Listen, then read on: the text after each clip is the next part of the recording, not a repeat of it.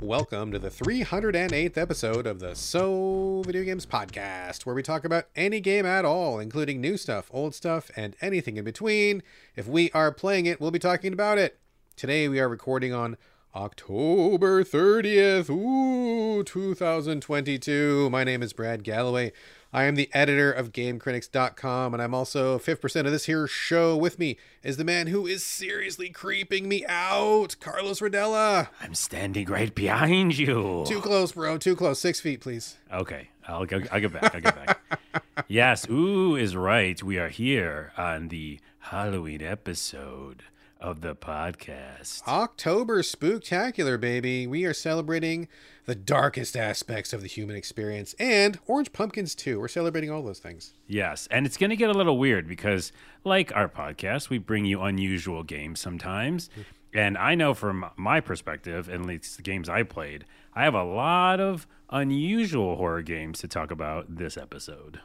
Yeah, I'm really happy about that. I think you did a great job, Carlos. And I really hope that the stuff I bring is also unusual in the same way, because I'm not calling anybody out here, but I feel like a lot of times when Halloween comes around and it's always like, oh, the top 10 scariest games, it's always like first person, super dark, like you're in a weird house, a spooky house, haunted house, or it's really bloody.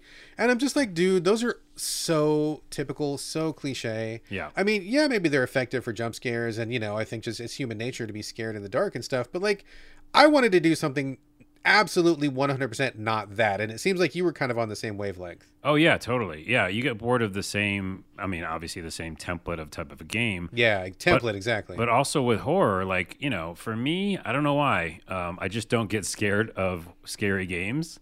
I guess I have a special talent that way. So on top of just like not being scared, then like you said, I'm just kind of like bored of the same run of the mill. Okay, I got to go hide for a while.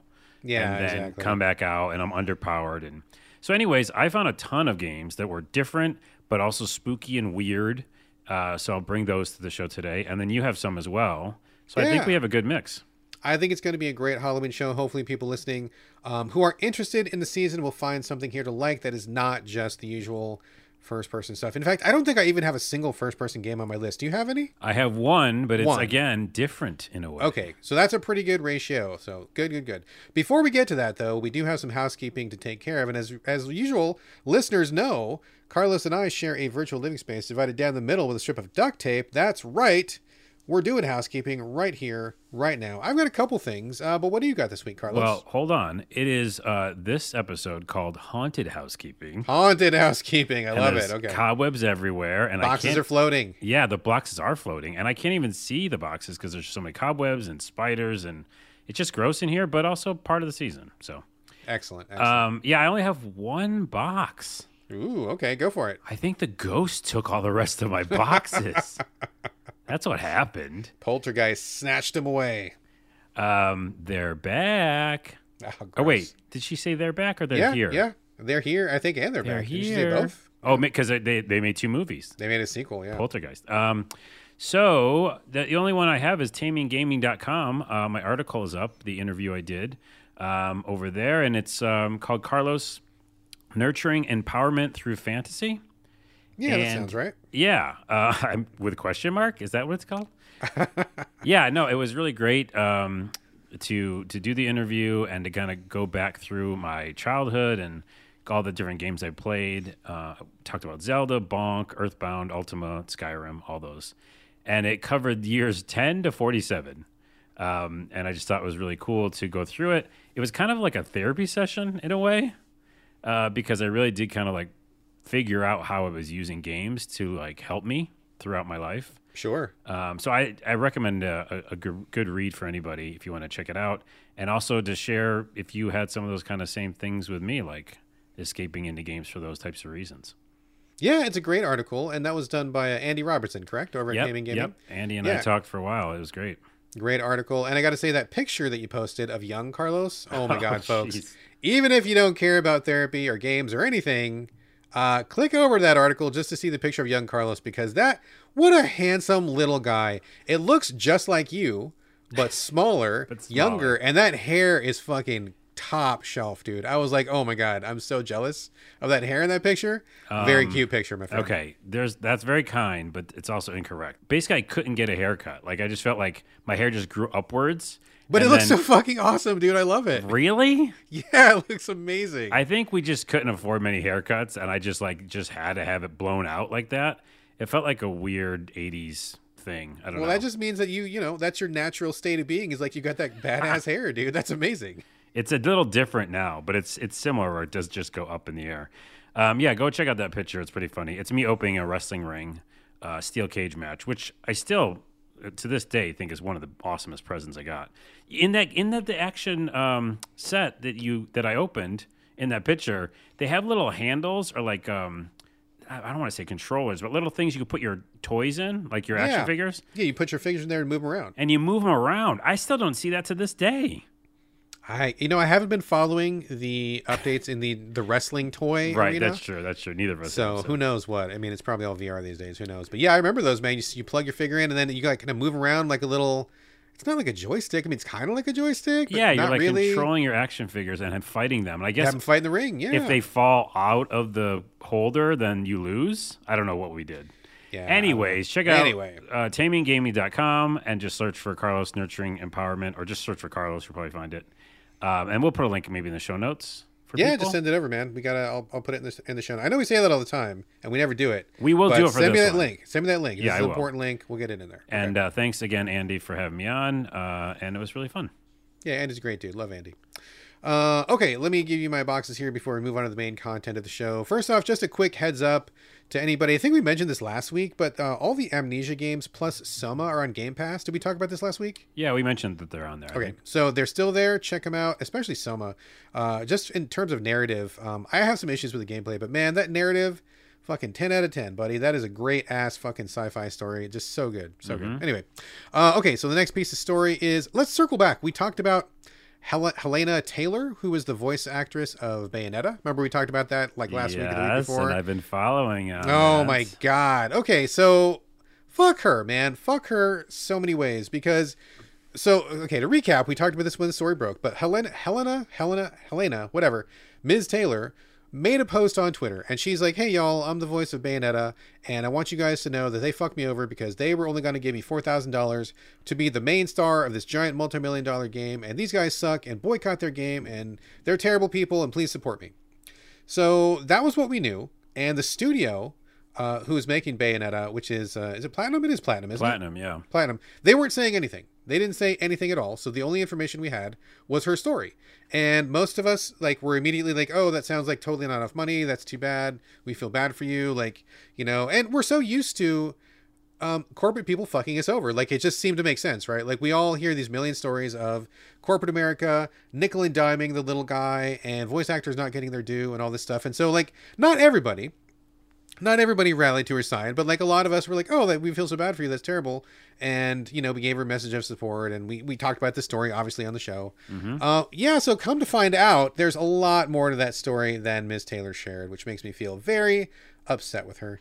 So Jason Schreier, who is, one of the most well-known video game reporters, I believe. He works at, Forbes or something like that? I don't know. He's well-known, dude. He's one of the top... I know him, but I have thoughts about game journalism right now, so I will just keep that to myself. Yeah, that's a whole other podcast, man. That aside, but point being, he's a legit journalist, and whether you like him or not, he does a pretty thorough job. He's pretty investigative, and he backs up his stories and stuff. So he came out to say that actually that was all a very, very, very small section of the truth. Basically, what happened was, from what he says, and it seems to be corroborated, that they offered her something more like between $15,000 and $20,000. And for whatever reason, she said no. I guess she wanted some residuals, and they weren't going to give her some residuals. So whatever happened, they had some kind of a dust off or something. She decided that she's out. And then afterwards, if I get the story straight, they came back and said, well, if you don't want to do it for $20,000, that's okay. But how about $4,000 for a cameo? And then that's the point at which she lost her shit and went on Twitter and basically misrepresented the entire situation. It wasn't until much later, and I think it was even after Schreier's story broke, that people from the studio at Platinum came forward and said, yeah, that's actually not what happened, you guys. So she played everybody. She played us for sympathy. and she was not honest. And I think that she knowingly misled the game community into trying to, boycott the game or hurt their sales because she didn't think $20,000 was enough for that role. I mean, and maybe it was, maybe it wasn't. But that's the kind of thing that you negotiate with. And if you don't come to a conclusion, you certainly don't lie about what was happening. And I feel like that what she did, that was a lie. Like, she knowingly mistold that story and left out key information. So it wasn't even just like hey, they're doing me dirty. It's like, you lied. Also, come to find out that apparently she's also a Trump supporter and she's also rabidly anti-trans. So fuck her at least 3 different ways. Well, that was a couple other things I didn't know about. I'll just say this one thing before the other last tidbits you just tacked on there about her.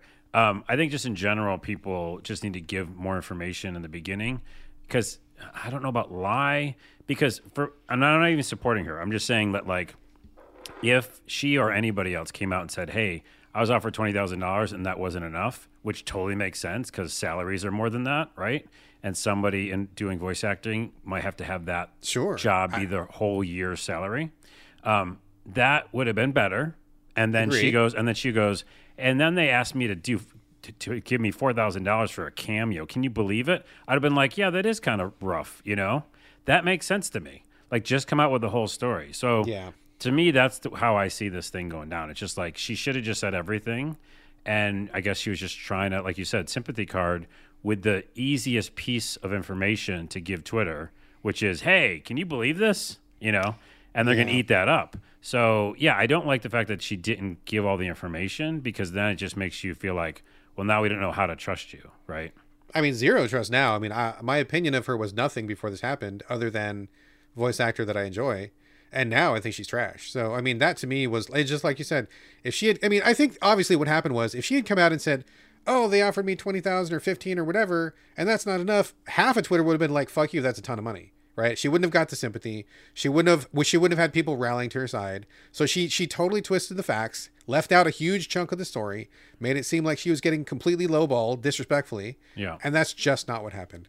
So Helena Taylor, fuck you, man. That we felt bad for you, or I did anyway, and I shared the story out of concern, and you fucking played me, so you're dead to me now. Fuck it. All right. And I'll end this segment with beware the horrors of misinformation. One of the scariest monsters out there right now. Right, man. To bring it back to Halloween. Ooh, the horrors of he said, she said. Oh, God, that's very scary. I just have one more little piece of housekeeping before we launch in. I'm not going to talk about this in the main segment. I may talk about it later. But, Carlos, I'm sure you've seen people playing Marvel Snap. I talk about Marvel Puzzle Quest all the time, but this is a brand new game, Marvel Snap. Have you seen it? Have you played it? I haven't played it yet. It's all over my TikTok. They're doing a lot of huge ad campaign on TikTok. Yeah. So, I haven't installed it, weirdly enough. So, have you? I have, and I've been playing it like a motherfucker. I got to tell you, Marvel Puzzle Quest, which is my long time. I mean, I'm like 9 years deep in Puzzle Quest, so I'm not going anywhere with that. But I tried Snap. I got a lot of PR outreach, kind of like you said, they're really doing a big push for it.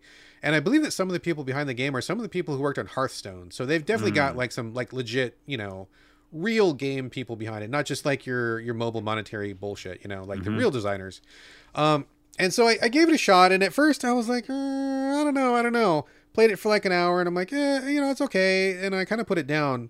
But then it was kind of like, in the back of my mind, I was thinking about it a little bit more, and I'm like, well, maybe I should try it again. I don't know. It wasn't too bad. Like, maybe I'll give it a shot. Which is stupid, because I've like literally fucking no time, dude. Like, any free time I have is like gone with like a million other things. The last thing I fucking need is another fucking phone game to take up my time, right? Yeah. So that's a stupid move on my part. But I'm like, okay, I'll come back to it, give it another chance. And it was fine. And then I talked to Rowan Kaiser. We've mentioned Rowan Kaiser before. I've known Rowan for years. I love Rowan, and they were originally on the Josh and Jay podcast, which was one of my all-time favorite podcasts. It's defunct. They stopped it a long time ago. But the Josh and Jay show was one of my favorite shows, and that's where I met Rowan, I believe. And Rowan is a killer strategy game player. I think they're often on the 4 Moves Ahead podcast or something like that. And so I was asking Rowan a couple things that I didn't understand about the game. And Rowan knew, because Rowan always knows. And so once they filled me in, I'm like, oh, okay, that makes sense. Because honestly, the game's tutorial is not great, which is like the case for so many games these days. But once I figured that out with a little help from Rowan, I'm like, oh, okay, now I see where this works, and I see what this is doing to this. okay, cool, this is pretty cool. And I just like been playing it like constantly. I can't put it down. What it is basically, it's a deck builder game, but it's really small and it's really fast. So you may eventually unlock 100, 200, 300 cards. I don't know how many cards are in the set. I'm still working on that myself. But your maximum deck is, I want to say it's like 12 cards, which is tiny for a little, like a deck builder. 12 cards is basically nothing, right? Yeah. So you got to choose 12 out of like X hundred. And they all have different things. They all do different powers, as I'm sure you imagine. And, you know, one card for each Marvel character. There's like a billion of them. And so you got to just kind of figure out like which 12 are the ones you want to roll with. And everybody else is doing the same thing. That's already pretty cool in itself, because with so much choice and so many ways the cards can interact with each other, like one will buff one, or one will hurt one will kill one will add one. Like, you never know. Like, there's all these combinations. But the thing that really makes this game key is that there's a battlefield where there are 3 slots. And every one of these slots is randomized. And like, for example, you'll start a match, you'll see 3 blank slots. You don't know what they are. And the first one will be, all good guys here have +5 power. You're like, oh, okay, if I got good guys, I'm going to play them there. The next one will be, anybody that gets played here gets delayed by 1 turn. So whatever their powers will come in later. You're like, oh, okay, I'm going to avoid that one. And the third one will be like something random. Like, it'll be like 3 different powers. And so like, even though you may have a deck that works a certain way that you want it to, it always changes because the playfield could be totally different. Like, okay. I have a deck that really works great, but if I get into a playfield where it's not to my advantage, then I'm fucked. And like, you got to like on the minute, like just really reconfigure in your head. Well, okay, well shit, I wasn't expecting this battlefield. What can I do on this battlefield with the guys that I got? And you can't swap cards in and out. Like, you got to come prepared. So it's a really cool multiple levels of strategy, which I think is really great. I think it comes together really well. And each match is timed. So like, you're never going to spend more than like 5 minutes on a match, maybe less than 5 minutes, even maybe 3 minutes, really fast. And the final cherry on this cake is there's a little betting mechanic, which I didn't realize at first. They don't explain it very well. But if you think you're going to win, you hit this little button at the top that's like, I bet I'm going to win. And you can like double these points, which are not money. It's not money. It's not anything you can put real money into. It's just within the game. If you get more of those points, you unlock these bonus cosmetics. It's totally no big deal if you don't do it. But if you do it, it just gives you like that little extra little buzz in your brain of like, oh, I'm gambling. Dopamine, but there's no money. Dopamine. Like, there's exactly, but no money at all. It's not a real gambling thing. I want to be clear about that. So I think it works really, really cool. Monetization is really laid back. Like, if you don't have to put any money in, and you can play all the way through their initial season pass. It's just like a Fortnite season pass where like the more experience you get, you unlock more goodies. Once you finish the season pass, they're like, oh, would you like to do a second season pass with extra goodies? And if you do, it's like $15 or something. So I'm like, fuck yeah, I will. And I get like, and that's where like a lot of the really like kick-ass cards are, right? So like, you're not going to be getting all the amazing best cards if you don't pay, but you can still have a wonderful experience and have a lot of fun just with the basic cards. But for me, I can't play that way. My brain doesn't let me do that. I've got to get the best cards. Of course I do. And dude, I mean, $15 is like nothing. I've been playing this game fucking constantly. So. Well, yeah, we spend $15 on games all the time.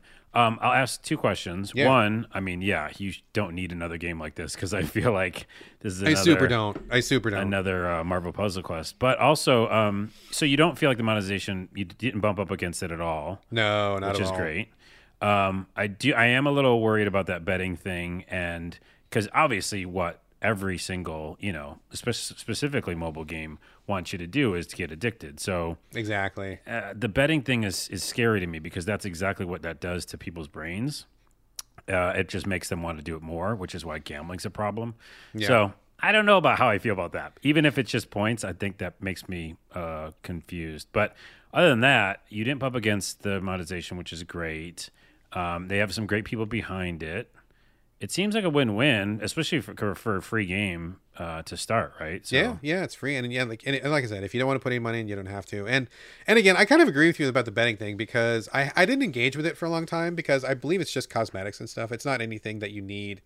But like, it feels great to win, but then when you lose points, you're like, oh, I lost some, and it gets you, it totally sends you to that like little gambling spiral. Yeah. Luckily, there's no money. It's just the points. But I think it would be okay if it was gone. I think that maybe I don't care for that so much. But it's funny, because the gambling mechanic is called the Snap, and this game is called Marvel Snap.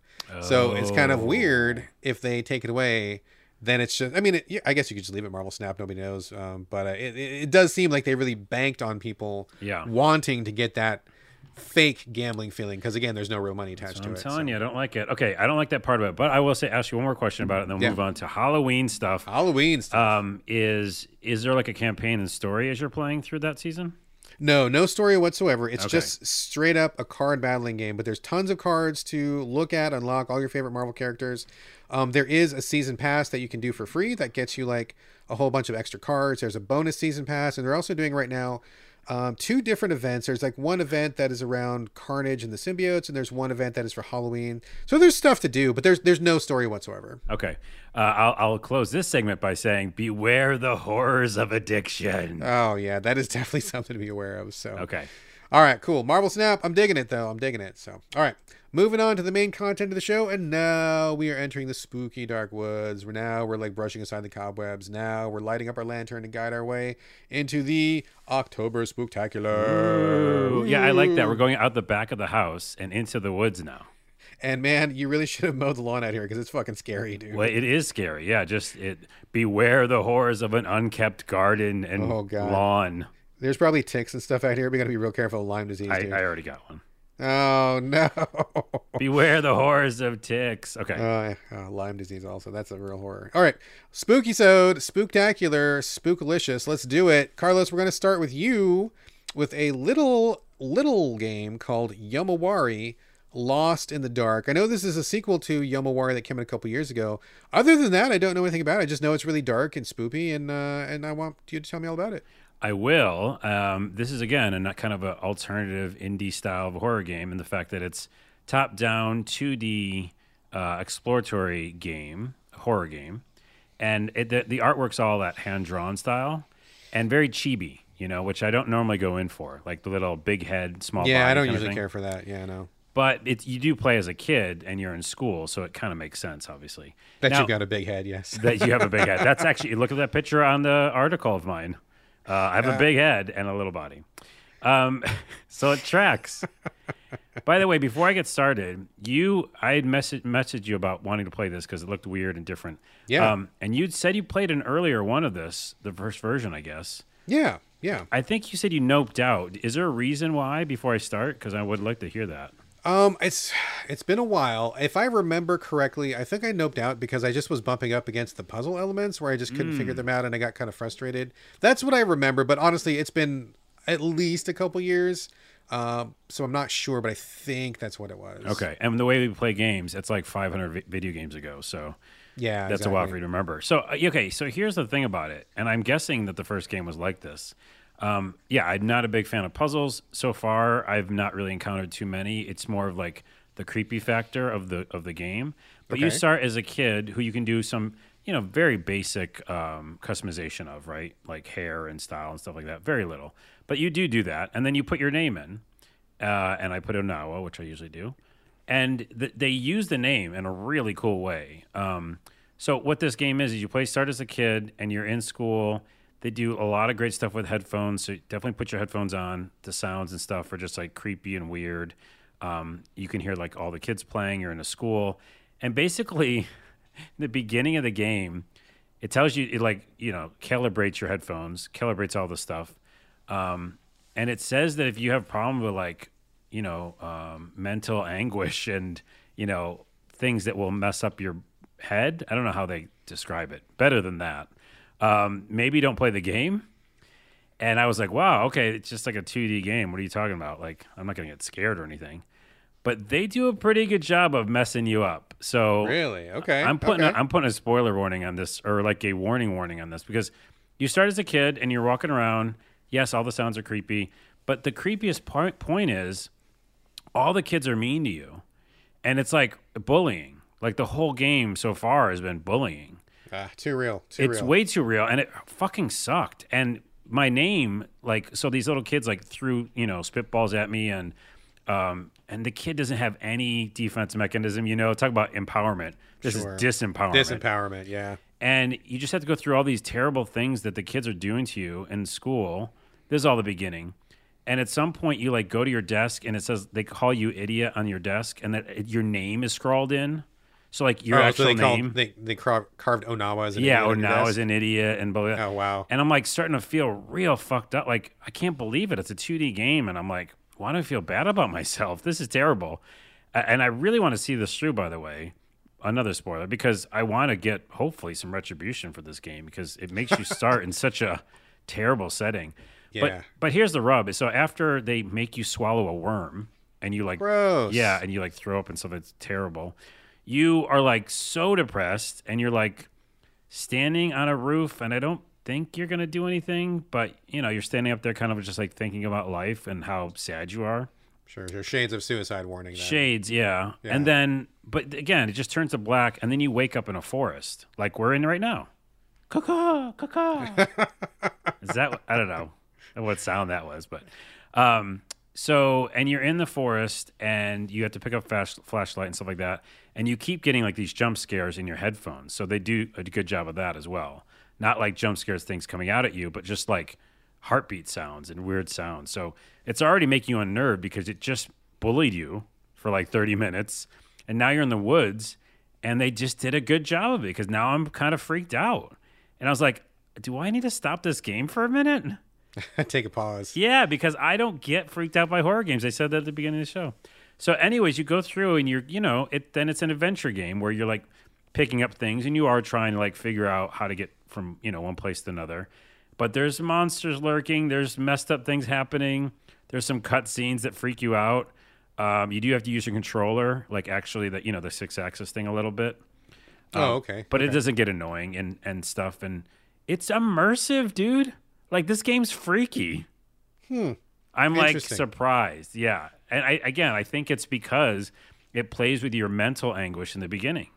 It makes you feel like you are disempowered. You know, I'm glad we're starting off with this one, because I have not played this one, so I'm just going off of what you say here. But I do remember the other one, and I have played other games.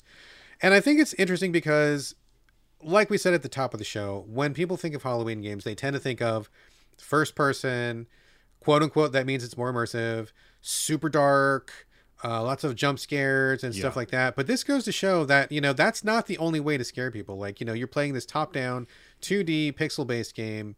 And, you know, I mean, it looks like something that could be like on the Switch or on the Game Boy even, or something like that. And, you know, and it's freaking you out. Like, you're sitting here saying how disturbed you feel and how it's getting under your skin.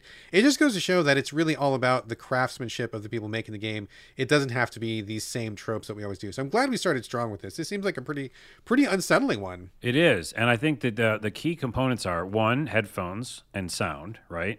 They're doing jump scares with sound. Nothing actually shows up on the screen a lot of times. You know, okay. Like this, the knocking of the door thing. That always freaks me out. Just that sound, because you don't know. Is this really in my apartment? You know what's going on? That freaks me out in real life. I mean, if anybody knocks on my door, I'm immediately freaked out. Dude. Right? Who the hell is coming to my house? Nobody. That's why they're doing it. You know. Yeah. And then the idea of putting your name in there is huge. Like I talked about this in the article actually on TameyGaming.com. How when I played Earthbound, they let you put all your names in, like the names of your friends, the names of your, your tacos that you want, your favorite meal.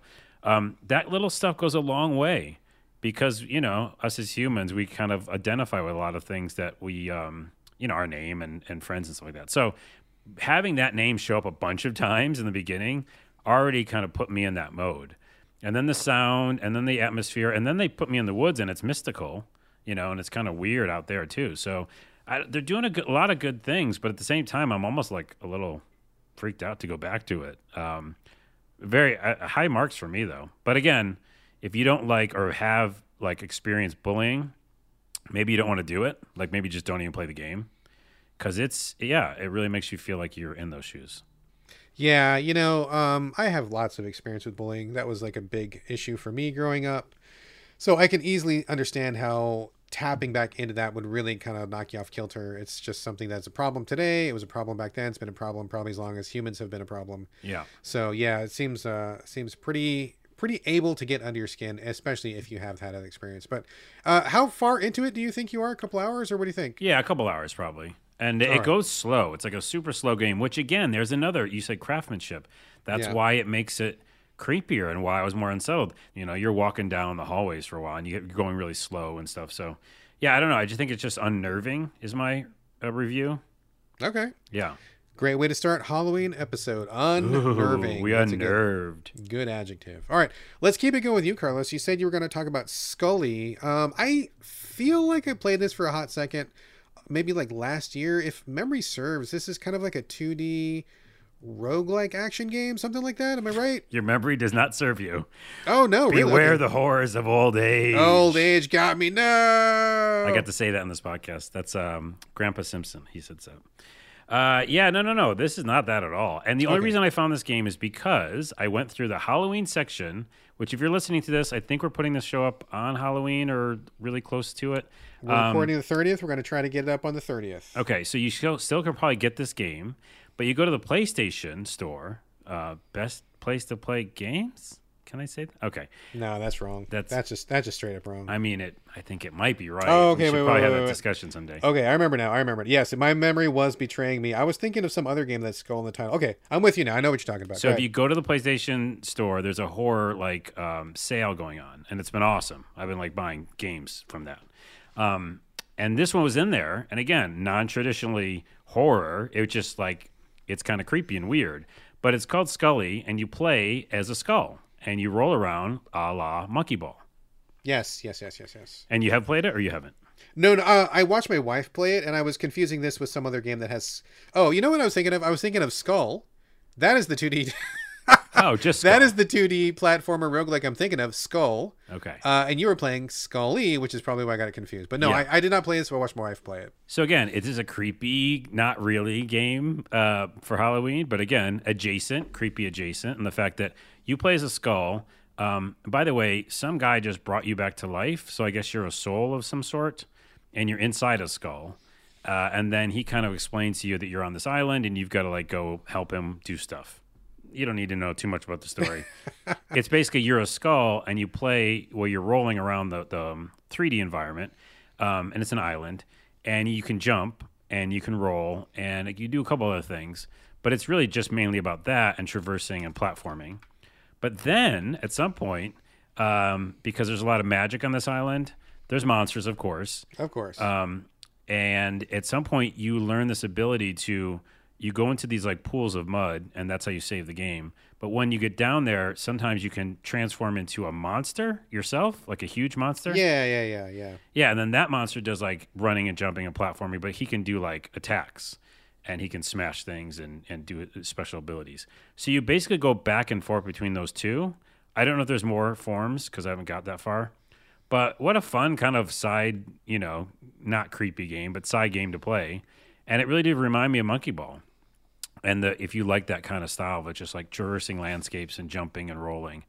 So I enjoyed it, and it was fun to kind of was it a breather from Yomawari and other horror games I've been playing? Nice little change of pace. Less scary. It is, yeah. And it's a skull, I guess. That's the creepy part of it. But the only other creepy part of it is a con about the game. Okay. Which is that the skull moves too fast.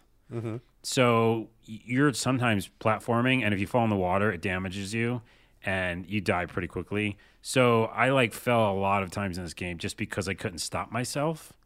Oh, okay. Right, because the roll was too fast. Yeah. So I wish I could have tweaked, and maybe I should go back and see if I can, but I don't think I can.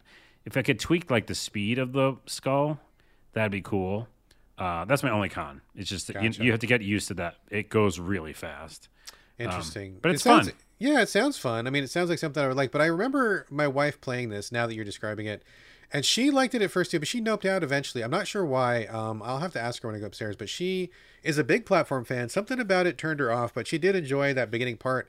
And just looking at it and refreshing my memory with screenshots right here on Google, it does seem pretty fun. So yeah. All right. You think you're gonna put some more time into it? Yeah, probably. It's a nice side game that I'm bringing to the show for you got really tired of being in a immersive horror game. Yeah. Jump over and play some Skully. There you go. Excellent. Before we continue to the next game, I totally forgot. I meant to mention this in housekeeping. I have to apologize to everybody. I hope it's obvious by now, but I'm using the new microphone that all of our listeners bought for me. Using all of the GoFundMe money. I hope they notice because I did spend that money, and I'm hoping that it sounds better because I don't know if I can get a refund at this point.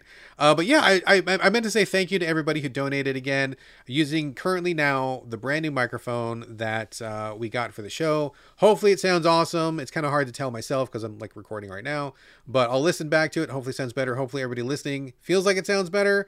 And again, thank you to all the listeners for chipping in. It was you all who made it possible for me to get this microphone. So thank you. That was super awesome. Really nice to have listeners who care that much. And also they bought you that hard drive as well. So thanks to everybody for that. But hopefully your ears are perking up and you like the way it sounds. Listening to the dulcet tones.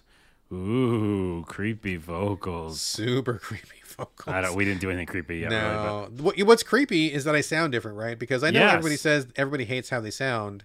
And it's funny because I actually do use my voice in a professional capacity for many years. So I'm no stranger to speaking in public places, speaking in front of other people and recording and stuff. But like hearing myself sounds terrible. And now that I have this new mic, I sound different. So I now have to reacclimate myself to my terrible voice all over again. So that's what I'm going through right now. It's creepy to hear yourself in a microphone. It's pretty creepy. By the way, the microphone is called the Shure. Yeah. MV7. I think you have the new one. You actually have a newer one than I do, which is nice. All right. But that is an incredible microphone. I love it. And also, you can plug in the headphones right into the microphone. So, you can hear yourself. And it's great. Everybody doing a podcast should get one. Yeah, so far, I mean, apart from the weird sound of my own gross voice, hearing my headphones plugged into the microphone makes a big difference. And I noticed when I did my test recording this morning, it did sound like, to me anyway, like notably different. Yeah. So hopefully that'll come through in the final show and everybody will get a better experience in terms of like less background noise and more accurate tones anyway. Yes. All right. Cool. All right. Anyway, thanks everybody. Appreciate this microphone. Thank you. Okay. Carlos, we're going to do one more for you, and maybe like 1.5 with you here. Let's talk about Bones of Halloween. This is one that, I'm kind of mad at you because you're getting really good at bringing games to the show that I don't know anything about, which sucks because I feel like I know about every game, right? Like I feel like I do as much as possible. And of course I can't know every game, but I feel like I know most of them. And man, you're getting so good at surprising me with these. I'm kind of resenting it a little bit. But... Well, I'll tell you why. It's because, as you know, I go on a mad search for new games to fill that void in my life.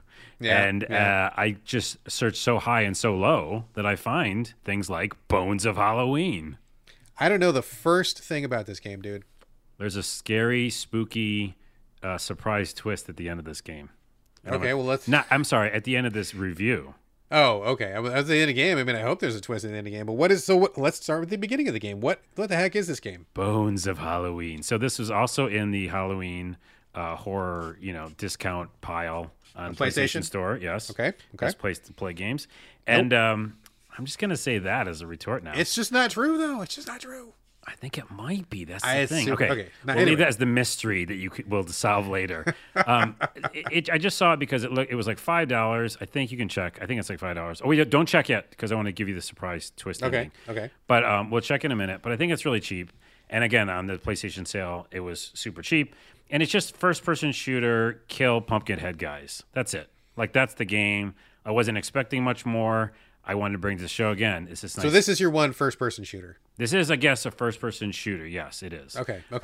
It's a palette cleanser again, just like Skully. I wanted to use it for because I was playing this other game, which I'll talk about at the end of the show, which was very intense. And so I wanted to go just shoot skeleton dudes with pumpkin heads. That's what this is. And it's a roguelike, which I, have been coming around to more often nowadays. And you just do challenges. You try to kill a bunch of skeletons. You upgrade your weapons. You just go as far as you can go. There's no story mode. And it's just kind of shooting things. So I'm doing it, and I'm like, this is kind of fun, but I wish there was a campaign. And then I was like, the graphics aren't great. The response time's a little slow. I guess you get what you paid for. It was on sale. And I'm ready to nope out and confused. And so I went on the internet, and I looked it up. And I wanted to see after you noped out, you went to look at reviews? On the ready to nope out, and I looked up the publisher, and surprise! Oh shit! Ratalaika! They got you again, motherfucker! They got you. That's my Halloween surprise. Is Ratalaika tricks again? God damn it! We can't get away. See there? That's the thing, right? They get us every time because whoever's making them trailers or whoever does the attract mode for those games, the games are always really cheap. And so it feels like, oh, okay, that's not much of an investment. And this looks okay. And then they get you. They turn around and fucking get you. They always get you. Dude, we probably should call the episode Ratalaika Tricks again. But no, we don't give them a shout out. But anyways, Or invite a lawsuit. I know that's true, but I do feel like it's a trick. It just feels like there's so much more that game could have been. Like if there was any story, even like the most basic one in the world, Yes. But instead it felt like an arcade game, and I was like, oh, I'm not here for just an arcade game. Now, to be fair, there's roguelike elements that you do unlock certain things. So when I go back, I can, do a few more types of things early on, and some of the guns felt fun. But it got boring quick. And so, yeah, I did nope out. But God, man. They got me. That is the story of Ratalaika games. Literally every game I've bought from them, and it's many. I've bought many from them. You have. Every single one is like, oh, this game is almost really good, but I wish they did XYZ. And they have a real focus on really difficult games, like very mechanically oriented, very skill-based games. Whoever runs their purchasing department or their licensing department, like I can already tell you, like clearly that's kind of like somebody who's got good Twitch reflexes, who really like who frequents that corner of gamedom. Yeah. I totally get it, and I'm not really that guy, right? But man, so many other games, just like with one or two, if they had a couple more options, difficulty slider, or just a little bit, just a couple more touches, like a lot of their catalog would be really, really good. But they don't do that at all. They're just like, here's the game. Play it or fuck you. Like that's what they do, Beware the horrors of incomplete games. Oh man, because Ratalaika. To that point, real quick, I'll say one other pro is that like it's like raining and you're in the woods and you're fighting skeletons with pumpkin heads. It's pretty cool. Like that part's like that's kind of what I want right now. Halloween to a T, right there. Halloween-ish, but then Halloween adjacent. Mainly I brought it to the show just so I could do the crazy twist that Ratalaika got me. We will never be free of the curse of Ratalaika. It is the curse of Ratalaika. That is better, yeah. Oh, God. So let's leave that, and that's another little one. All right, so Bones of Halloween, we're going to talk about that anymore. Now let's get on to this other game that I've actually been really excited to talk about. It's going to be kind of a roller coaster on my side, but I'm going to let you start. Signalis, coming to us from, is it Annapurna? Is that right? I want to say that's right. I want to say it's Annapurna. I We feel did like homework. it is. We don't do homework here. I'll look it up. Why don't you start? You played more of it. Okay, well that's fine. We originally started, and you were going to be the lead on this game, and then you were going to lead off on this game, and I was going to do whatever. And then PR came around and said, "Oh, would you like an extra code because we got some extras?" And I'm like, "Oh, well, okay. In that case, sure." And it's on Game Pass right now. Also, best place to play games. Game Pass, maybe. So you can check it out there, Game Pass for free. So I started jumping into it, and then I DM'd you, Carlos. I'm like, "Oh, hey, I got a code for Signalis. How you liking it?" And you were something like, fuck the game, whatever. And I'm like, oh, you're not liking it. And I was like halfway through the game at that point. Well, let me explain that. You got stuck or something. Yeah, I got stuck. So yeah, this is a good beginning part. Is that I did have the game longer than you did, and so I was wanting to play it for longer before you even jumped on, but I got stuck. And what I saw in these walkthroughs, I still am confused by this. This is kind of a Halloween mystery. But in the walkthroughs, I saw the character get a gun early on. Yeah. And I'll actually ask you about this as we talk about in the review. Yeah. And whenever I played it in, I had the press code or whatever, I didn't see the gun. So I just felt like I was stuck. Then today, I played it on Xbox Game Pass just to see if it was in a different build or something. Yeah. I did get farther, but I still also didn't find the gun. So I'm interested to hear how your playthrough went, and we won't be very spoilery. But yeah, I couldn't play it like longer because I did get stuck in the beginning. Okay, so let me set up the game basically before we dive into it here. Yes. So Signalis is a top-down. It's kind of like a nod to old school Resident Evil, where you're looking kind of down on the character, you're running around these environments. It's an interesting engine where you've got like polygon characters, but they look like they're made up of pixels, but it's not voxels. It looks really cool. I like the way it looks. I really like this look a lot. And I think the game in general is just really sharp. But it's almost Silent Hill-ish, I think. It is definitely a mixture of Silent Hill and a mixture of old school Resident Evil, like original Resident Evil. Mm-hmm. And the whole thing is set in space because the story is you are a synthetic android. You're not a human. Yeah. You're like an artificial life. Yeah, replica. Thank you. Replica of a human from a long time ago. And you crash land in this place that you were going to. You're going to this base in space. You guys crash before you get there. You're on the same planet, but you just didn't make it to your destination. You finally make it to the base and you're trying to find your pilot. You're the assistant in the ship and your pilot is missing. You get to this base where you guys were going finally, and things are just like all fucked up. Like People are missing, people are dead, there's monsters inside the thing. Like, it's just like, what the hell is going on?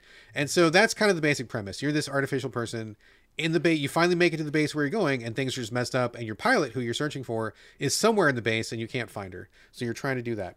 I'm not going to talk very much more about the story, but I will say there's lots of Silent Hill flavor, old school Silent Hill flavor, and lots of Silent Hill flavor in that it's very mind trippy. There's a lot of things going on where you're like, wait, was that real? Is it not real? What's happening? This is very spoopy, like, you know, like kind of creepy sounds. I feel like one of the sound samples is maybe taken from Silent Hill, perhaps. I feel like it's very familiar to me, or if not, it's an homage. And it's Resident Evil in the terms of top-down, fixed camera, tons of puzzles, like very Resident Evil puzzles, where you've got like an owl-shaped box, and you've got a key that looks like a star, and there's also like a gemstone. And so like full disclosure, I don't like those puzzles at all. They fucking irritate me, and I find them just to be really a pain in the ass. But for whatever reason, it was working for me in Signalis. I was like, oh yeah, this is actually kind of fun. Like, it's not fun for me in general. I don't generally like that shit. It usually makes me nope out. But for whatever reason, in Signalis, it just was clicking. It was really working for me. So that was going pretty well. I liked the feeling of walking around. Felt pretty good to control. I felt like the map is really outstanding. In general, there's one part where it absolutely eats shit. But in most of the game, the map is so good. That's really what makes it playable, because it tells you where the locked doors are. It tells you where the unlocked doors are. If there's a point of interest on the map, like a puzzle that you can't solve yet, it tells you where that is. And it even tells you what it is. It'll say like, oh, lockbox over here, owl-shaped lock over here, like, you know, eagle key over here, or something like that. So that is really, I think probably what really made the difference to me was because I was able to, looking at the map, very quickly recall where I was going and what I was doing, because there's not a whole lot of options. And if you're thorough about searching each room, it's very systematic. Like, if you're careful about searching each room, careful about checking each door, the map fills in wonderfully. And then it just kind of just, it's tough to get lost, at least initially, because you can just quickly look and see, oh, here's a door I haven't been over here. Oh, I got the key. That key goes, oh, it's over here. And it just kind of like nudges you in the right direction. There's also lots of clues in the beginning anyway. I feel like there's plenty of clues. There's one section that there's not nearly enough clues. But in most of the game, there's plenty of clues, which I felt was great. So it's really good. I felt like, okay, so let's talk about the combat. The part that you are stuck at is you have to play for a pretty fair amount before you get the gun. Okay, so it's so not you're in the not beginning. stuck. No. You're not stuck. You just didn't get far enough. You have to play a kind of a surprising amount before you get to the gun, and you eventually get a gun, and you eventually get many guns. But like, it's quite a while before you get that first one. So that's probably where you got stuck at. Okay, yeah, and I want to say real quick when you were describing the game, the other thing I think that stands out to me is and why like I can deal with some of the puzzles as well, because I don't like puzzles. Yeah. Is because the style is sexy as hell. Yeah, it's just real cool. Like the kind of almost not VHS, but like old TV monitor style they do with the interface and stuff like that, as well as the fact that you're a replicant, the fact that you're on a snowy planet, the fact that you're going through these weird, you know, corridors with like high tech stuff, and then also the flashbacks or weird kind of scenes they just show you. Yeah. Like in the very beginning, the intro is awesome, where you literally just see like, I felt like Space Odyssey, you know, 2001 or something. Totally, yeah. Or even like, I got feels of The Shining for some reason. Yeah, I was like Shining plus Blade Runner a little bit. Yeah, it's like cha-chung, and then the music's really good, and you're like, what did I just see? Why is that bleeding? You know, like, is this a horror game? And then, then there's the sci-fi element. So I think it's the style to me, what's really pulled me in. And now that I have got past the part that I was stuck at, I will continue to play it on the Game Pass, because that's where I'm already farther now in. And I got pretty far. I mean, I definitely didn't get to the gun yet. But like you said, it takes a while. It takes a surprising amount before you get to the gun. Yeah, which sure. I like. And this will actually come back in the last review of the show for me, is I like that balance, right? Because if it was just right from the beginning, you're shooting, it wouldn't probably feel as special, you know? Yeah. It's almost like I want to just like explore this world for a while, and they let me do that without any danger, you know? Yeah, that's exactly going to come up in the game I'm going to talk about next as well. I think pacing is really important, and setting up the world I think is really important. So I feel like Signalis does a really great job of that. It's funny too, because on paper, I don't think this would be my game at all. And in fact, I was almost thinking about noping out on my first session, because I was like, oh, Resident Evil key cards. I'm finding a lot of notes. I hate all like it's all the shit that I hate. Except it all really worked for me for some reason. Like I think the style, I think you're right. Graphics, style, tone, super awesome. It is an homage in some ways, but I feel like it's been updated in some ways. And I really wanted to find out what the fuck was going on. Like I was really kind of invested in the story about I'm this replicant and where the fuck is my pilot and what the fuck is going on here and what is happening. And it doesn't, if you just make a little list of these elements, it seems like any other horror game. Like it doesn't seem original or different. But when you're actually playing it and it all comes together, it actually does feel like an homage, but not, and kind of like something you played before, but not. Like kind of familiar, but in a good way, not in an overly familiar way. And it all just really comes together. Dude, by the way, you just explained why I want to finish it, and I probably will now because I don't like the owl-shaped puzzles or owl-shaped keys at all. Yeah. But you know what this reminds me of? I just thought of it. Is what? Moon. The movie Moon with Sam Rockwell. Yeah. Oh, yeah, dude. Good call. Because there's a game of Moon. I'm like, wait, no, not that. Oh, no. Anybody listening, go watch that movie. Also kind of a creepy adjacent. That's an excellent movie, yes. And that's a great movie, and that feels like, you want to know what the hell's happening. Like, you want to finish to the end of the movie. So this is what this does. It's like, especially with the cutscenes, the cutscenes are like... Dude, that's a really good call out, man. That didn't occur to me until you said that, but oh man, you were right on the money with that call out. Yeah. If you like that movie Moon, it's triggering all those same feels for sure. Yeah, and especially being snowing out. It's like, it's almost the environment too. So yeah. I'm gonna finish it and we'll bring it back to the show because I think they're doing enough well. Also, overwhelmingly positive on Steam reviews. Yes. The developer is Rose Engine. And it's published it's Humble Games, actually. Humble Games. Why did I think it was Annapurna? I apologize. I apologize, Humble Games. You guys are doing God's work over there too. Humble Games is doing great. So I'm sorry for my misstatement there. Apologies for that. Before we wrap, though, I do want to say a couple quick things though that are kind of on the con side. So first, you have to be ready for the old school Resident Evil. You're going to find a lot of key cards. It's going to be a little bit overwhelming at first. So just know that that's a thing. Also, pointer for the beginning. Yes. This is a pro tip. You have to use the duct tape to put the card together, the first card you find. The scotch tape is very clutch. Tape, Yes, for sure. I will also say that there is a little bit of a visibility issue for me. I don't know if other people had this, but the text in this game is light text. And there was one point, I think 2 points when I got stuck, real stuck, which is interesting because I feel like the game is pretty... I'm not going to say it's stuck proof, but I feel like they give you more help than usual in a game like this. And what happened was I was looking at light text and it was superimposed on top of a light background and I couldn't see it. So maybe that's just my old man eyes or something, but I missed a very crucial piece of information that totally made the difference because I just couldn't see it on the background. I didn't know that it was there. And when I was talking to other reviewers who were playing the game, they're like, oh, did you not read page 2? And I'm like, oh, there's a page 2? I didn't even see that. Went back and there it was, light text on a light background. So that's a problem. And I will also say there can be another part where I got really, really stuck was because I didn't have my person looking at the right thing in exactly the right way. You have to kind of maneuver your character a little bit. And if they're not standing in the right place, the pop-up doesn't come up to interact. And so I knew if there was this thing I had to do. It was the only thing that I could do. It made sense for me to do it, but I couldn't do anything. And I was getting really, really frustrated going in circles. And again, I asked somebody for help. They're like, oh, just do that thing. I'm like, what do you mean? And they're like, just do it. So I went back and it was just my character was just not sitting in the right place. Okay. So it was the matter of a couple pixels over. And that was when I could do it. So just heads up that's a little bit of an issue too. Final thing, I will say that I got stuck. I am still stuck, and I believe I'm about 15 minutes from the end of the game. I'm almost done with this game. Jeez. I got so stuck because I was missing this item, and I was going in circles, couldn't find it. I got so stuck, I had to email PR, and I'm like, yo, PR, I'm stuck. You guys need to help me. They told me what to do, and it didn't work. And then I asked another friend who said he finished the game, and I'm like, and he told me what to do, and he said the same thing, and it didn't work. So either, I got one more tip. I think there's one more thing I can try. So either the game is bugged or I am missing something very obvious, but I'm going to go back to it. But I got really, really stuck. And I think that it might be, again, a visibility issue. So I will fill you guys in later, but I could literally spit from here and hit the end credits. And I'm so close to the end. And it really sucked to get that stuck at the very end. So hopefully I can wrap it up because I really want to finish this game. I really invested. So, well, I just want to add to that. And I'll say that, that's my only con too, is that the getting stuck, because obviously in the beginning I got real stuck.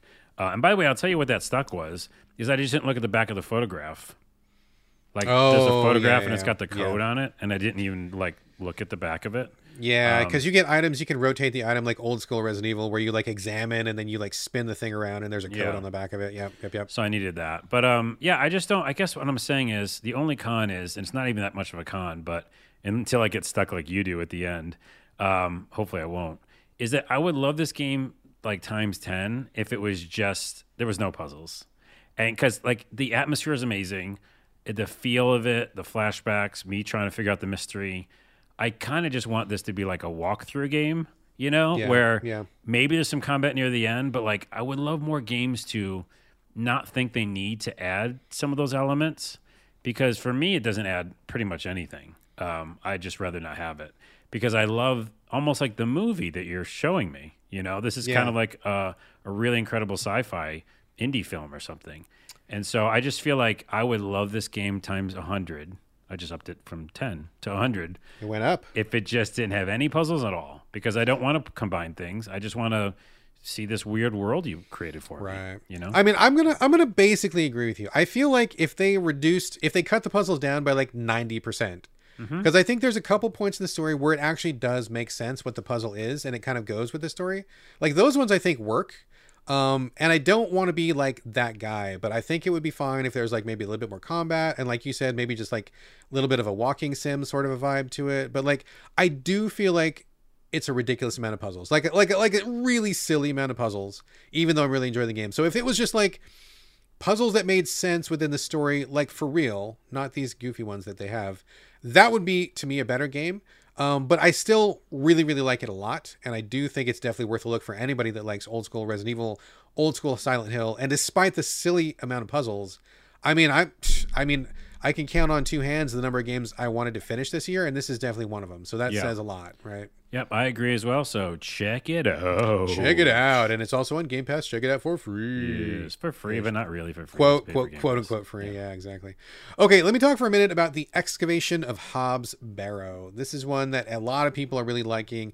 This is a 2D point and click game, and it comes from Wadget Eye Games. I love Wadget Eye Games. I think they put out probably the best point and clicks in the industry these days. And I play a lot of them, you know, and again, if you're a frequent listener of the show, you know, I've got a love hate with point and click. When they're done well, I love them to death. When they're not done well, I nope out immediately. So I'm still playing this one. So that is, again, really good testament to this game. Basically you play a woman who, this is like, I don't know, like old English times, not super old. We're not talking medieval, but we're talking like people get around mostly on the train. Rural England, they say. Rural England. Yeah, man. I don't know my time periods. I don't know that shit, but it's not modern day. But it's not oldie old times either. You're kind of just like, you know, your grandfather's time, great grandfather's time, maybe. Whatever. Anyway, you arrive to this town on a train. You're like a lady, and that's kind of notable because you're not married, and you're also a kind of an archaeologist. And so people are like, who? What? You're not married? You got a job? What's going on? Like, it's that kind of time, right? When women like didn't have jobs or anything. So she's kind of like a notable person coming to this town that's pretty rural. And she's ruffling little feathers because people are not used to women who can, you know, stand up for themselves and do their own thing. And you're supposed to meet this guy. He's like, hey, archaeologist lady, there's a really cool archaeological site out here that I want to take you to, Hobbs Barrow. So meet me in town and I'll take you out there, and, you know, you find some rich stuff, you share it with me, whatever. So she shows up and she gets to this small town, and the dude doesn't show. So she's just is like stuck in town. She's waiting in the tavern, waiting for this guy. You know, she's talking to the locals. Everybody's kind of creepy and weird, and she's just trying to figure things out. She has a terrible nightmare the first night, and the next day, the guy still doesn't show. So it's up to her to figure out what's going on. Where's the guy who's supposed to guide her to Hobbs Barrow? How come nobody wants to talk about Hobbs Barrow? Because nobody wants to talk about it. Everybody seems like they got a secret in this town. What is going on with that? And you got to just kind of figure it out. So I'm not going to say any more about the story. But it is, again, 2D point and click, and I feel like this is a really good one. I will say I had some issues with the text. I think the text is too hard to read. They got a little too fancy with the text. So I wish they would fix that. But other than that, I feel like the UI in this game is really straightforward and good. I feel like it's really easy to choose between looking at something and examining something. Taking something and examining something is very simple and straightforward. You don't waste any time on that. You get through the dialogue pretty quickly, so that's good. And I feel like there's also a map, which is good, and I feel like there's also a button that you can push that tells you every hotspot on the screen, which honestly, real talk, folks, if you're going to do a point and click these days, you have to have that button, because I am fucking done with pixel hunting or missing an important item. Yeah, I'm done with missing something because it just blended into the background, or I just didn't notice it because I thought it was something else or whatever. You must have the button that shows you all the hotspots on the screen. That is step one if you're going to do a point and click these days. This game has it, which is great. I feel like the writing is really good so far. I feel like the vibe is really creepy. I am very interested in seeing what happens when I advance the story, which I'm not going to talk about right now. And I dig it. I think this is a good one. I wish it was on the Switch. I feel like it probably will be at some point. I'm playing it on PC right now because it's just making the rounds on PC. So that's, to me, is my biggest con, is it's on PC, which I fully admit is not a con for a lot of people. But for me, it is a con because I just don't like playing on PC. If it was on PlayStation, if it was on Switch, if it was on anything, I'd be like, yes. And I'm still yes. I think this is a great game. Taking my distaste of playing on PC out of it, it does everything right. It's not funny. It's scary and creepy and vibey, which is all real good. And I'm very into it. I think it's very good stuff. Yeah, it seems atmospheric. Yes, atmospheric. That's a good word. So this is, again, we're bringing all types of horror Halloween games because this is an atmospheric point and click set in rural England. Yes. But yeah, it seems like a fun, relaxing, kind of spooky time. Yeah, if you want to just like sink into a point and click that is not really too interested in stopping you. I've found the puzzle so far pretty straightforward. I haven't hit any mood logic yet, which is also another plus check mark in the plus column. So I feel like I'm making good progress. I'm making steady progress, which is something I really like. I'm into the story. I mean, this feels like a win. I wish it was on Switch. Hurry up and get it on Switch, you guys, because I'm going to play this in bed. I don't want to play it on my computer. Other than that, thumbs up for sure. So check it out. Check it out. All right, Carlos, over to you for Saturnalia. It's interesting that you brought this one to the podcast because I just watched the trailer for this. I just randomly last night. You didn't mention this game. I didn't know you were bringing it to the show. I just watched the trailer, and that trailer is fucking wild, dude. I was like, well, I don't even know what I'm even looking at here. What is happening? So tell us about Saturnalia. Man, it's hard to tell you about it. It's a weird one. Again, another weird choice, but definitely spooky. I think right now it's in the PlayStation Halloween store. Again, if you listen to this before Halloween or on Halloween, you can probably still get it at a discount on PlayStation, the best place to play games. It's a place to play games. And Saturnalia. And so this is from developers from Italy. Strong overtones of, there's Italian in it. It just feels like, this game takes place there. It's got full on the vibes of being in Italy, but also creepy. So what is the game? It's a roguelike, third person. Now, the style alone is unbelievable. Like one of the coolest and most interesting visual style I've ever seen, which is it's third person, horror, creepy, kind of, we just said, kind of Silent Hill-esque, exploratory kind of game. But all the characters are done in this hand-drawn. But like the thing where there's like a lot of cross-hatching and like almost like unfinished drawings, really simple drawings. Yeah. And it's beautiful. And it actually reminds me of another game I'll talk about later in the show, which is it's kind of got this 2D, 3D quality to it. And the colors, dude, like, correct me if I'm wrong, but I was watching the trailer. It was just like this riot of like crazy colors and stuff. Like it's not dark at all. Am I wrong? Or was that just the trailer? Well, it starts dark. It starts like black and white dark and very like light colors and shades. But then color starts coming into it. Like a fog rolls in the town. It's pink. And you're like, what? A pink fog? And so, there's a lot of like, they play with color. But they also like get rid of it sometimes too. So, but what is the game? Now I haven't played it long enough to know the full extent of this, but there is a lot of settings in the beginning, which I very much like because it's a roguelike with settings. So there is just the standard version, which is you play a cast of characters and you don't want them to die. And obviously, if they die, you take over the next character.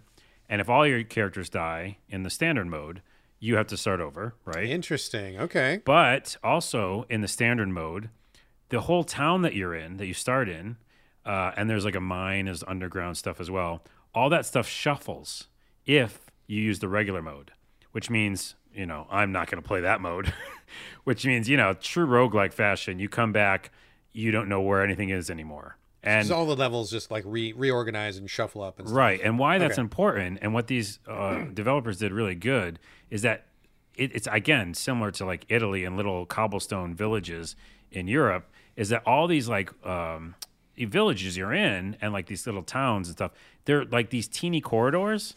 So it almost feels like you're in a dungeon, even though you're just walking through town. Yeah, I right? get that. I get that. And that's sure. a really good, like really, again, how you craft a game, like we said earlier. It's just, it makes it feel like a maze, but you're also just supposedly like walking by people's houses and, you know, seeing if they're home and stuff. But you want to memorize all that stuff. Long story short, you can customize the crap out of your experience. There's like many, many modes, including permadeath as well.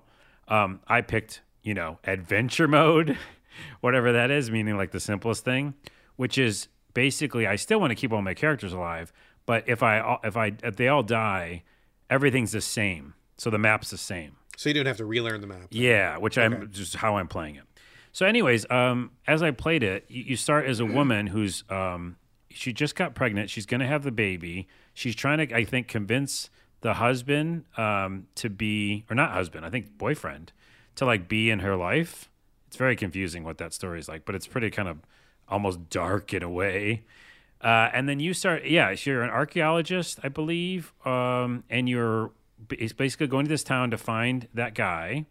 But there's another guy in the town, and he's a photographer, and you also play as him. So you can play as a bunch of different characters. And in the beginning, you're just kind of learning the structure of the game as the woman and trying to find him, as well as just kind of explore the town. So what the game is because, well, hold on, there's another part of it. I know, I'm just laughing because like the trailer was bizarre. I had no idea what I was looking at, and like we're on our third iteration of what this game is. And I feel like we still don't even really know what the game is, which is a testament to how. No, it's not you. I think it's how unconventional and how weird this game is. It is because it's multiple games in one. So I said a third-person roguelike. That is true, and it feels like Silent Hill, and you're exploring a town in third person, weird art style. That is true. The other element, though, and why I restarted again, is because when you start finding clues and things and objects and stuff in the game, you pick up matches, you can light a fire, it's dark, you need light, etc. You're also learning history about you as the character. You're learning about the other characters that you can play as.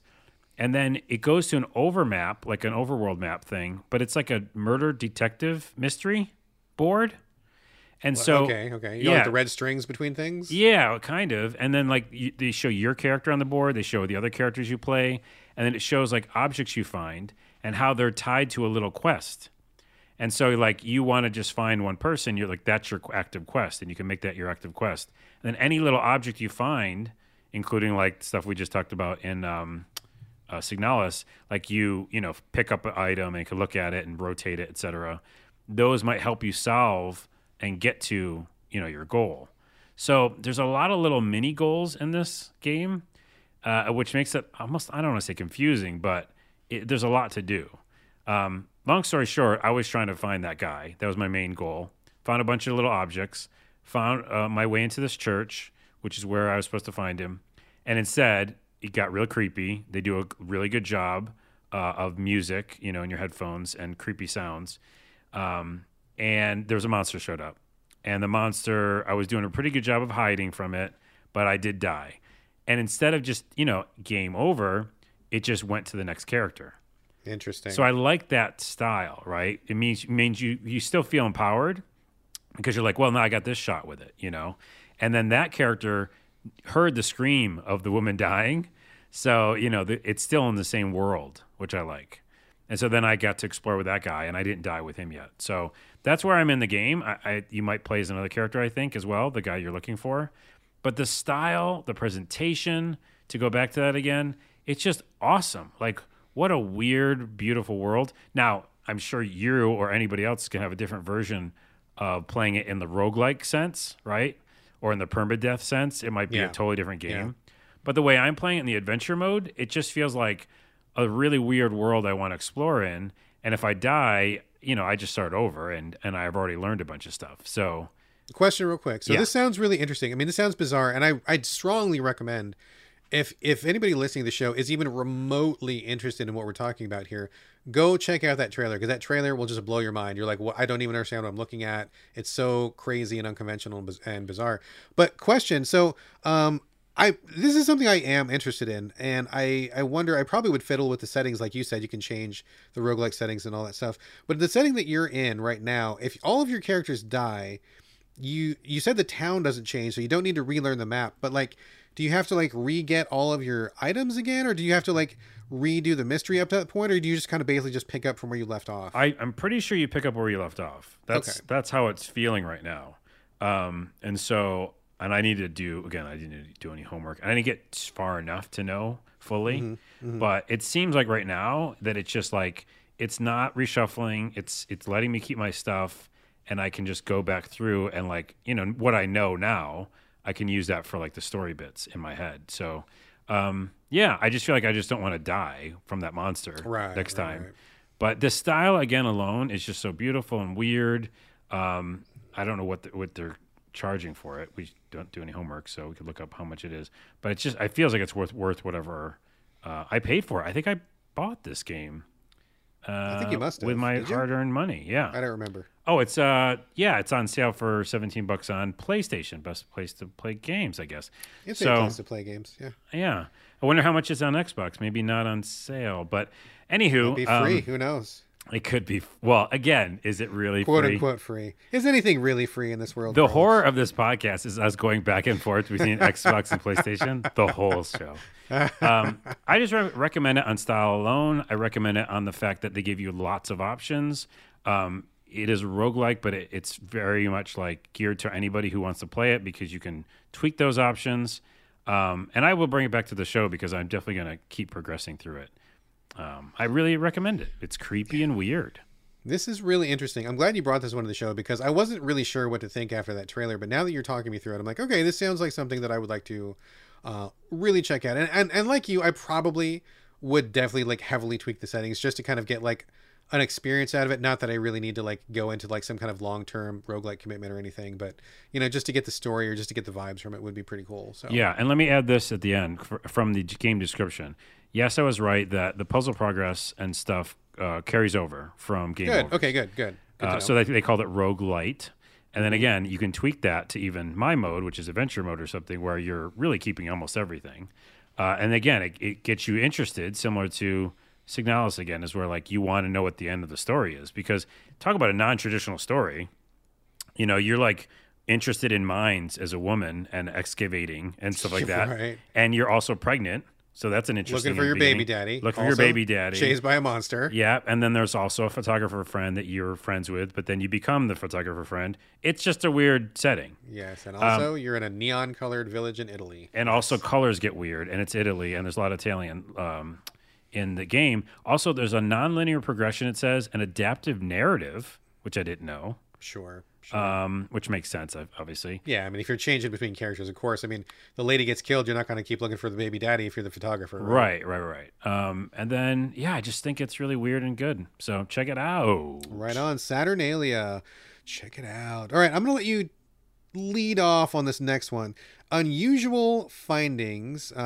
You did play this one, right? I did. Okay, I want to make sure. I played so many games. I know. It was kind of hard to keep track this week because we had our usual hustle and bustle of doing the podcast, but then we had the Halloween stuff on top of that, so it was kind of madcap. But anyway, all right, you lead off on the usual findings. Just really quickly, it is a 2D, also a point and click, and it seems to be heavily based off of 80s nostalgia and also stuff like Stranger Things and such. So, oh yeah, totally. This is like 2D point and click Stranger Things, the game. Okay, all right, go for it. So far, I've not seen any powers like Stranger Things, right? So it's more of a Maniac Mansion. No nosebleed so far? Nope. No waffles? None at all. Nope. Oh, man, I want waffles now. Damn you. I'm going to have them for dinner. What's scary is having breakfast for dinner. No. I love a good Brenner, dude. That's really good. That is true. Or Lupper. Oh, I don't know about that. Wait, lunch and supper. Supper, Lupper, yeah. Anywho, Lupper's a good podcast name. Doesn't have anything to do with what we're talking about. Not even remotely. All right. So, unusual findings, point and click. It feels like Maniac Mansion, old school. Maybe our younger listeners don't know that game, but yeah, you go left to right. You're exploring things. You're clicking things. It's a point and click spooky adventure. It's perfect for Halloween, I think, for, you know, the kind of simple, not scary, kind of creepy, what's going on. The main story is you play as a group of kids and something happens overhead. Sounds like Earthbound beginning, actually. Mm-hmm. And you might see something in the woods, and some killing might happen, which, by the way, is pretty stark in comparison because it starts off like very friendly 80s, kind of jokes and stuff. Sure. And there is like a murder in the woods at some point, and you're like, whoa, that's graphic. So they're not afraid to go there. That's definitely in there, some kind of showing of killing. But then, you're just trying to figure out what happened. There's something that crashed in the woods. What is that? There was a murder, and you're trying to figure it out. So I have a love-hate relationship with point and click as well. I don't know if I've noped out yet, but I did get kind of, bored's not the word, but it's a little like there's a lot to click. There's a lot to click. Yes, that is so correct. I think that's the only reason I stopped playing, but I did get pretty far on my first try, and for a point and click, that's good. I'll tell you why, is because the intro is really done really well, where you are in your bedroom and you're just kind of like looking at all your 80s stuff. It's very 80s influenced. All the posters that look like Back to the Future or Terminator. And then trying to sneak out of your house. And I got stuck in the beginning. I was like, you motherfuckers. I'm just in my room. Yes. But like you said, I forgot what they call it, but they got that button that shows you all the things. Oh, yeah. The What's it called? button or whatever. Hotspot button or whatever, yeah. It's a little UFO in the right-hand corner. You click that, and you can see everything. And I was like, okay, now I know what to do now. So by doing that, I was able to find the key to get out of my room and, open my dresser or whatever. So I got out of my room, and then the minute it starts, and you're like, you're not supposed to be leaving your room, and you leave, which is always fun and exciting. You bike riding and all that stuff like that. You're going with your friend. And in the beginning of the game, a fucking 80s song starts, like a real 80s song. Yes, I was very surprised by that. I was like, they bought the rights to this. They paid it, the money. And that went a long way, weirdly enough, just one song. And then, you go to the town and you talk to the residents and try to figure out what went on with this murder and this potential, let's say, aliens or something. And it's fun. It's fun. I'm not like blown away and I need to finish it, but it's just fun. I don't know why I'm making that sound negative. It does sound like a negative. It does. It's weird. It's because it's a lot of clicking. Even with the little hotspot button, I'm like, well, I still have to go through all these things, Yeah. I will say this on a positive again. I like the feel. I like the 80s. I like some of the jokes. I like the fact that some of the places you go, it says click to go here, like upstairs, and you go upstairs and it's kind of like just for a joke. You know what I mean? Yeah. It's that old school style where it's like, oh, you don't really get to explore everywhere. It's like you just click there to get an audio joke or something. Yes. So it's fine. It's fun and 80s ish, and it's fine, and it's fine. I'm glad that you basically like it. I basically like it Because I fucking hate this game. Oh, you hate it? I actively hate this game. Wow. Okay. So I'm wondering what of the things that I'm just fine with was where you were like, no, I don't like that at all. Like overall, in a nutshell, I found this game to be annoying as fuck. It just was triggering all of my things I hate about point and click games. Well, you couldn't leave the bedroom. Do you get stuck in the bedroom like I did? Yeah, I got stuck right away, yeah. dude. I got stuck right away. It immediately triggered my moon logic bullshit thing where I don't like. I am a kid in my room. I should not get stuck in my room. 100% agree. It's stupid. And all the stuff that you're doing, I felt like it was that really just bullshit of just you really have to get into the mindset of the developers. And I traditionally have difficulty doing that, which is why I like the more straightforward, logical type of point and clicks. Not always, but most of the time. And I was not clicking with this one at all. I was not getting it. I was not seeing what they wanted me to do. I couldn't figure out, whenever I get to the point of where I'm taking everything in my inventory and randomly combining it with everything in my inventory, yeah, you've lost me. You've lost me. I'm out, right? So I didn't like that. I also don't like cashing in on 80s nostalgia. And I feel like a lot of people are doing that these days, and I feel like they are cashing in on Stranger Things, which was already cashing in on the 80s already. We're 2 levels down from cashing in now. So I feel really super derivative. I didn't care for that. I feel like the UI was terrible. I feel like the controls were fucking terrible. It felt like old school, like throwback in that way. I hated it. I hated it. I hated it. I'm not saying it's a positive. I'm just saying it felt like what you used to do. Yeah. Yeah, and I hated it back then too, which is why I barely ever played these games. Like, I just felt like it was so cumbersome. It was so fucking annoying to click on so many goddamn things and just have to like read the fucking text and click on this other thing. And just like, I just was so fucking annoyed. And like as an example, you know, like you're in your room or something and like, whenever you click on something, a secondary menu pops up where it gives you like a look, a touch, and a talk, I think. So let's contrast this. In Hobbs Barrow, which I just talked about a couple minutes ago, I'm controlling on a PC. And so if you click left click, it is pick up the thing. If you click right click, it is examine the thing. That's it. You just tell it which one to do. That's all. That's all you got to do. Just one click, and you already know what the click does. In this one, you click on something, the little window pops up, and then you got to click again to talk about choose between 3 things. And if you're not sure, then you're going to end up doing at least 2 or 3 or 4 clicks on a single fucking thing. Too many goddamn motherfucking clicks. It was driving me up the goddamn wall. I was going so crazy. And like, it's stupid shit too, because it's not even context sensitive, because there's like a book in your room. You click on the book and I'm thinking I'm going to pick up the book or look at the book. It's like, would you like to talk to the book? Of course I don't fucking want to talk to the book. This shouldn't even be there. That shouldn't even be an option. Well, don't make me waste my fucking time with that. I know. I agree with you, but I'll tell you how I fixed that. And that's why I probably got farther than you did. I just hand action item everything. Yeah. There's no reason to ever look at anything. Never any reason to like, what was the other thing? Talk to things. Yeah. So I just used the hand icon. So I basically turn it into like left click, you know? I mean, and that makes sense, right? But but I didn't know that, right? I don't know. Maybe I'm going to get a clue that's important, or maybe I need to know something that, you know, like you never know. And that's so typical of like, if you don't click just the right thing, especially in something that feels as old school as this, you're fucked. Because, and then I certainly don't want to go back to a location I've already been and have to like re-click the things that I didn't want to click the first time because I'm stuck, you know, like I figure I might as well do it the first time, because that way I'm trying to be thorough and I won't have to backtrack. But then it's so fucking goddamn annoying. I fucking hate it. And like the shit that you do in this game is just like, is breaking my brain. Like, I don't know. I didn't get very far, but like you said, you're a kid, you get stuck in your own fucking room. Okay. That's stupid. And the next part where I got stuck was like, you're in these woods. There is a stream. I'm sure you got to this. There's a stream, which is like 7 inches wide. Should be able to walk right over it. You should be able to step over it with room to spare. And these guys are like, we got to figure out how to cross this fucking stream. I'm like, what are you talking about?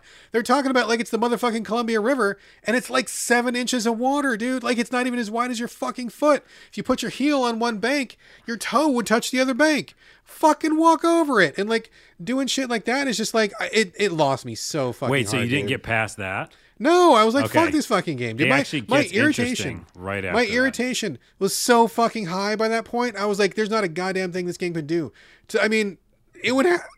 No, nothing. I was going to make a joke. I'm not even going to make a joke. Because I had a joke, but I'm not going to make that joke. Nothing this game could have done at this point would have salvaged it, because it already showed me what kind of game it was, and I am not a customer for this game. Yeah, no, and I agree with you. I'm not agreeing with you. Okay, I'm agreeing with you. But I will say this, as soon as you get past that, that's when you see the murder, you know, like some crazy thing. And it's pretty intense. And it was like, oh, this game's going to be kind of dark too, which is kind of fun.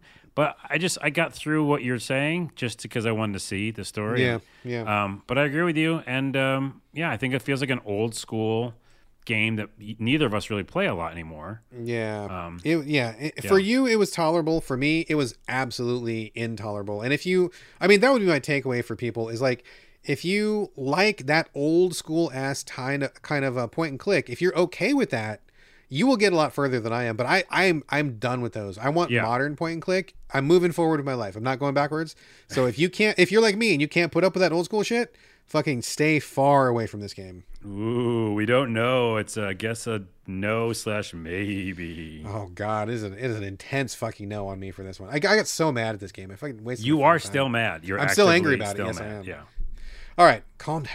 Moving on. Okay, you know what? If you Cleansing get breath. mad in the woods, you know what happens? Cleansing. We attract the killer because I was going to say summon the Wendigo, right? yeah, or something like any sort of like tumultuous times, either sexy times or tumultuous times in the woods. And sexy times are not happening right now. Right, and so straight up tell you that, right? I on my side as well. Yes. But a monster might show up because it's like it hears us, right? We Yes, have to the be, intense emotions in the woods. Let's chill out. All right, Chill out. It's coming. Shh. Okay. Let me talk about a couple of other non-standard games. You know, this is a first-person game, although it's not a first-person game in the traditional sense of Halloween. I'm talking about Hunt Showdown. This is a first-person game, but it is a team PvEVP game, which means you and a team of people play as hunters, and you are hunting spooky monsters. You go into a map, and the maps are pretty big. The flow of the game is that you use your special supernatural vision. It's not like detective vision. It's actually pretty weird. You hit the vision button, the entire screen goes black. And the first time I did it, I was like, oh shit, what? Like the whole thing went black. And you see a little glow way out in the distance. And that'll be like your first clue. You got to track that down. You're walking through swamps. You're walking through forests. Walking through spooky abandoned places, warehouses, slaughterhouses, churches, whatever. And you go to that glow and you find the glow and it's a clue. And it's weird because the clue looks like a giant smoking butthole in the earth. It's really unappealing. I do not care for that. I don't like that clue. I don't like it either. And when you find the clue, it opens. So that's even worse.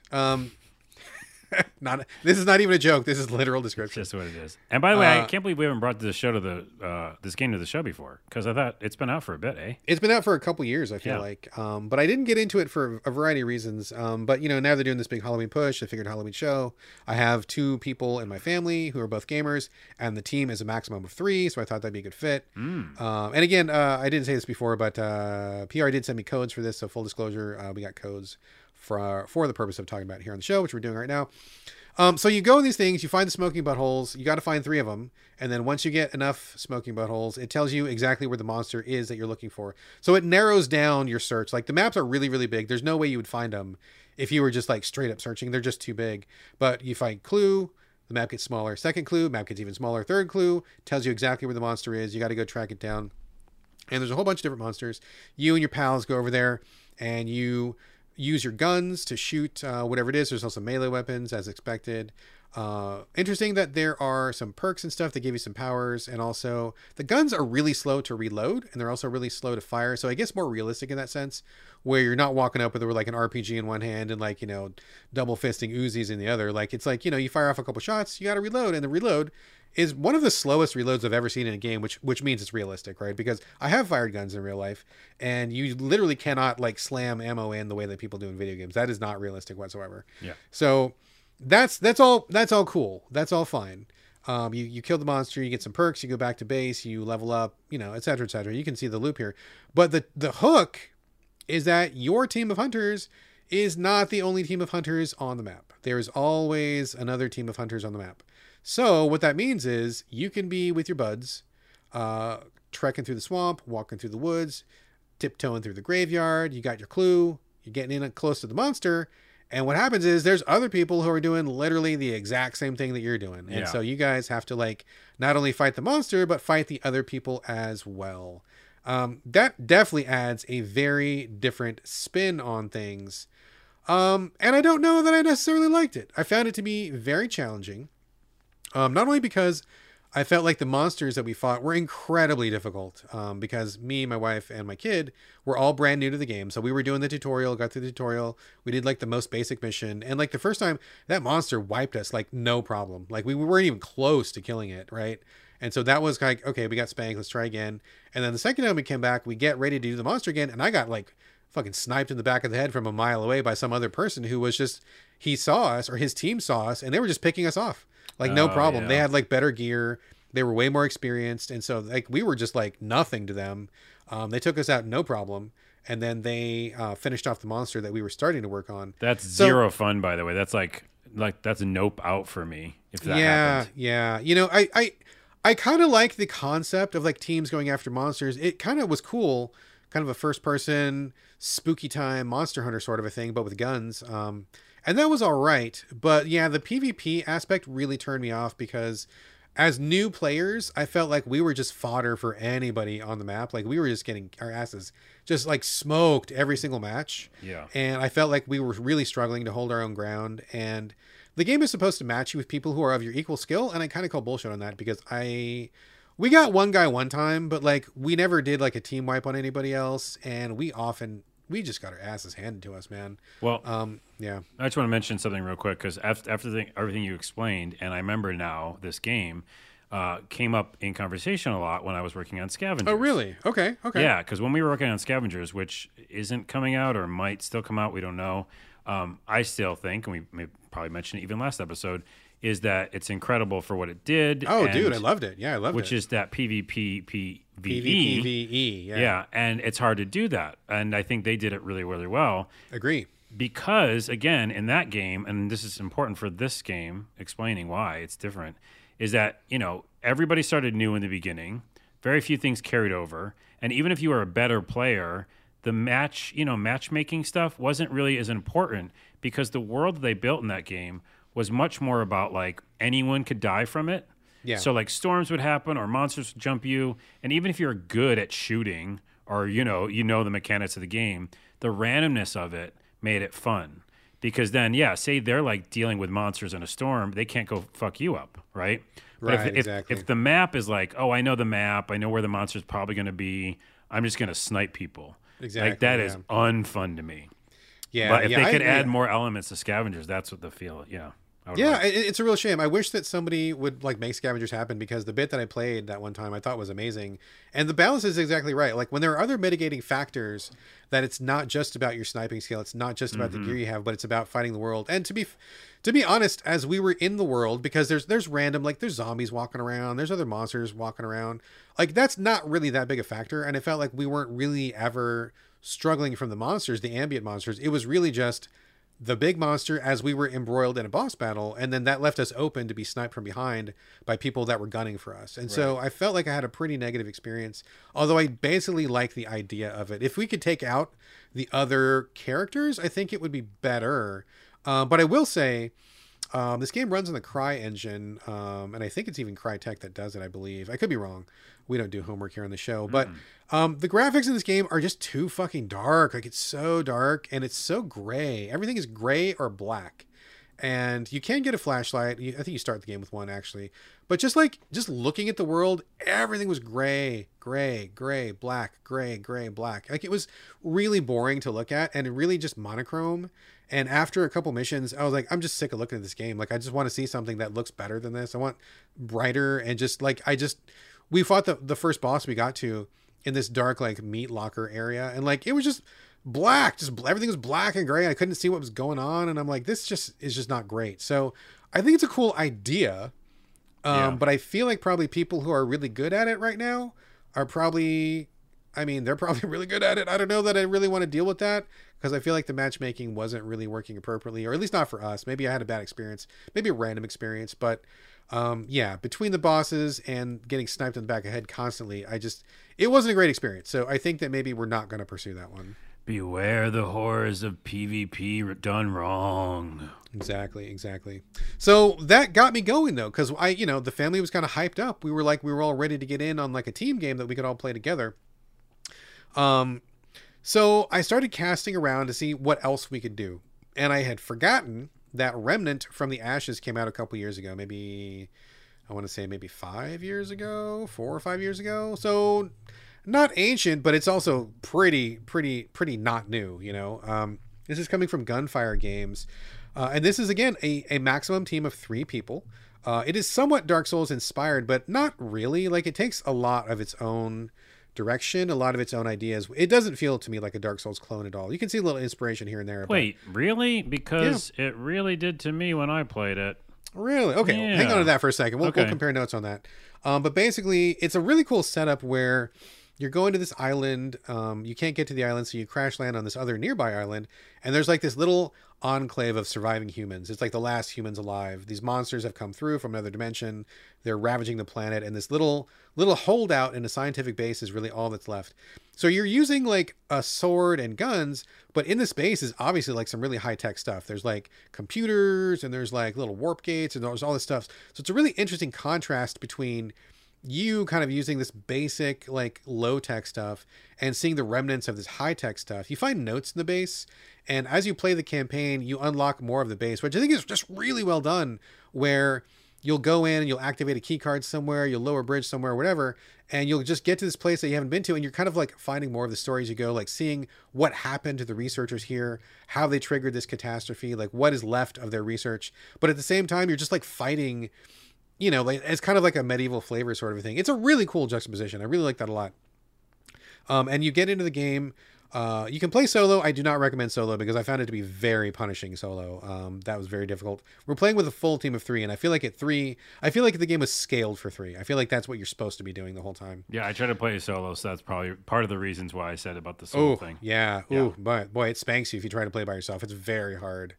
But you have 3 different classes: melee, middle range, and a sniper. And then you can buy all sorts of perks. You get heal, fiery bullets, different guns and stuff. And you just go through these randomly generated levels with your team, killing dudes, collecting resources, come back to the base, level up, buy new guns, buy new gear, level up your armor, go back to do the next section. So it's a pretty straightforward loop, but it feels really good to play. I feel like the guns are very comfortable and snappy. I feel like they got some punch. I feel like the melee feels really good to do. It feels like you're really hitting people. Like the monsters like rock back. You know, there's none of that super armor bullshit that we talked about like in last episode or a couple episodes where it just sucks to like hit somebody with bullets or with a gun or of course bullets are a gun or a bat or something. And the monster just kind of like just shrugs or whatever. It doesn't even stop their combo or something. When I hit somebody, I want to see them act like they get hit, right? I mean, it doesn't matter what you are. If you get hit in the face with a bat, you're going to at least pause for like a second, like something's going to happen to you, right? And you saying that, I remember it being much more like impactful, and I felt like, there was not super armor. Yeah, the guns. I mean, I feel like when you get a good combo off on somebody, you're seeing them like rock back when you're hitting them, or like when you're shooting them with a combo, like your team is shooting them. They're just sitting there, just getting like, you know, like just doing this dance because they're getting riddled with bullets and stuff. I mean, that feels pretty good. So I feel like that action is really well. I feel like the moment to moment action is really well. You got a dodge roll, which I think is okay. I don't know if it would pass the Carlos Dodge Rodella, standard. No. It's too slow. Okay. It's too slow. I felt like it was okay, but yes, I will take your word for it. But then, you know, you'll get to these combat situations that are just like these little, really tight and tense, and those are really fun. You get out of those, you survive, you save your buddy, you go on. Boss fights are pretty difficult. So you definitely got to try those a couple times, but like you beat those, you feel really good. And so far we've completed the first world, and the drop from the boss in the first world was like this like amazing like super like way upgraded gun based on what we already had. It did like way more damage, so we're excited to all like equip the new gear and start the new world. So I feel like it's a pretty straightforward formula, but I feel like they do it really well. I think the graphics are great. It plays well, feels good to play, and very accessible in terms of, or I should say approachable, because we could all just like, we really just clicked with it right away. Like we're not struggling with it. It feels like we just already kind of knew how to play this game, and it just felt very, very good to play. It was really fun. Well, let me say a couple positives. One, now that I'm looking at the pictures and remembering this game, the style is cool, especially for Halloween. Kind of a creepy, post-apocalyptic, but there's also monsters, but there's also, like you said, high-tech stuff that's magical, tree monsters, and just tons of monsters. Like I really like lots, the monster design. So creepy, fun for you to play. I recommend that you play obviously with people. I am not that person, so I won't probably ever go back to this game. But I actually did play it solo, and you know me, it's like almost like what's Elden Ring one? I'll solo her or whatever. Oh, let me solo her. I'm like that for like just regular campaigns that you're supposed to only play like in 3 people or more. I just play it single player. So I got to the subway, which is the second world. There's like 6 worlds. So the main city took me a while as a one player, but I did it. And you know how hard it is because you're playing with 3. Oh yeah, it's really tough just on your own. Yeah. But I did it, and I got to the subway, and I noped out because of difficulty. Right, like you have to play with other people at some point. So that's why I said it got to me because there is some Souls element in the fact that if you're not getting through the area, you're going to start it all over again. So, but I really like it too. I think it's the impact and feeling of of the combat is really good, and the style is awesome. So check it out. Yeah, I think it's really good. I will say also, so definitely get some friends if you have friends. We're playing it in a full team of 3. That really helps. I would like this game a lot less if I was playing it by myself because it's definitely really difficult. But also, there's also a sequel / prequel to this game called Chronos. Same world, same kind of situation. It's like the ruined world, but you're playing somebody before, and it kind of it's a different kind of world. That game is much more Dark Souls, where you've got combat. That's the game where when you die, you age 1 year every time you die. So there's an interesting time element to it. And I played it too. I know this game. Yeah. I liked it a lot. I thought it was very well done. I finished that game, had a great time with it. And it connects very much so in terms of story with Remnant. Like, it's absolutely the same world, same story, but very different gameplay. That's a solo experience. Remnant is a group experience. So it's interesting that they took this world and kind of iterated 2 different things on it. So both of them I thought were quite well done. So if you have at least one friend, but probably better to have 2, Remnant is definitely a recommend for sure. And at this point, it's 4 or 5 years old. So I got it on sale. I think I want to say it was $20 for the full game plus all of the DLC. I think that was the inclusive package. I'm pretty sure $25, something like that. I feel like I got my money's worth. So I feel like that was pretty good. Totally affordable now. So yeah, check it out for third-person action, post-apocalyptic Halloween. Good stuff. All right, Carlos, over to you for Demon Turf. I've seen this one making the rounds, and I'm pretty sure that CJ at Game Critics, one of our writers, I think he liked this one, if I remember correctly. It could be misremembering. One of our guys reviewed it, and they really liked it. So I'm curious to see what you say about Demon Turf. Yeah, it came out last year, I want to say, or kind of around this time. And so we've played it before. I think we probably played the demo and talked about it in the show. But we probably did. It was on sale again on the PlayStation Halloween sale, which is one of the places you can play video games. Yeah, it's a place. Some people say the best place, but it's a place. Anyways, it's a 3D platformer, but with the art style being 2D, and I mean like hardcore, almost Paper Mario 2D. Yes, very flat. So the character's very flat, but the world's 3D. But then the style is kind of in 2D as well, so it's kind of a mixed mishmash. But you can love or hate the actual like platforming, because when your character moves. Again, any angle that she's in, you play as a demon lady, it looks like 2D. So it's kind of hard to explain unless you just watch the trailer. But yeah, it's like your 2D character is always facing the screen no matter where you are in the world, because you just get that flat sprite character. Yeah. It's almost like a Paper Mario in the 3D world, right?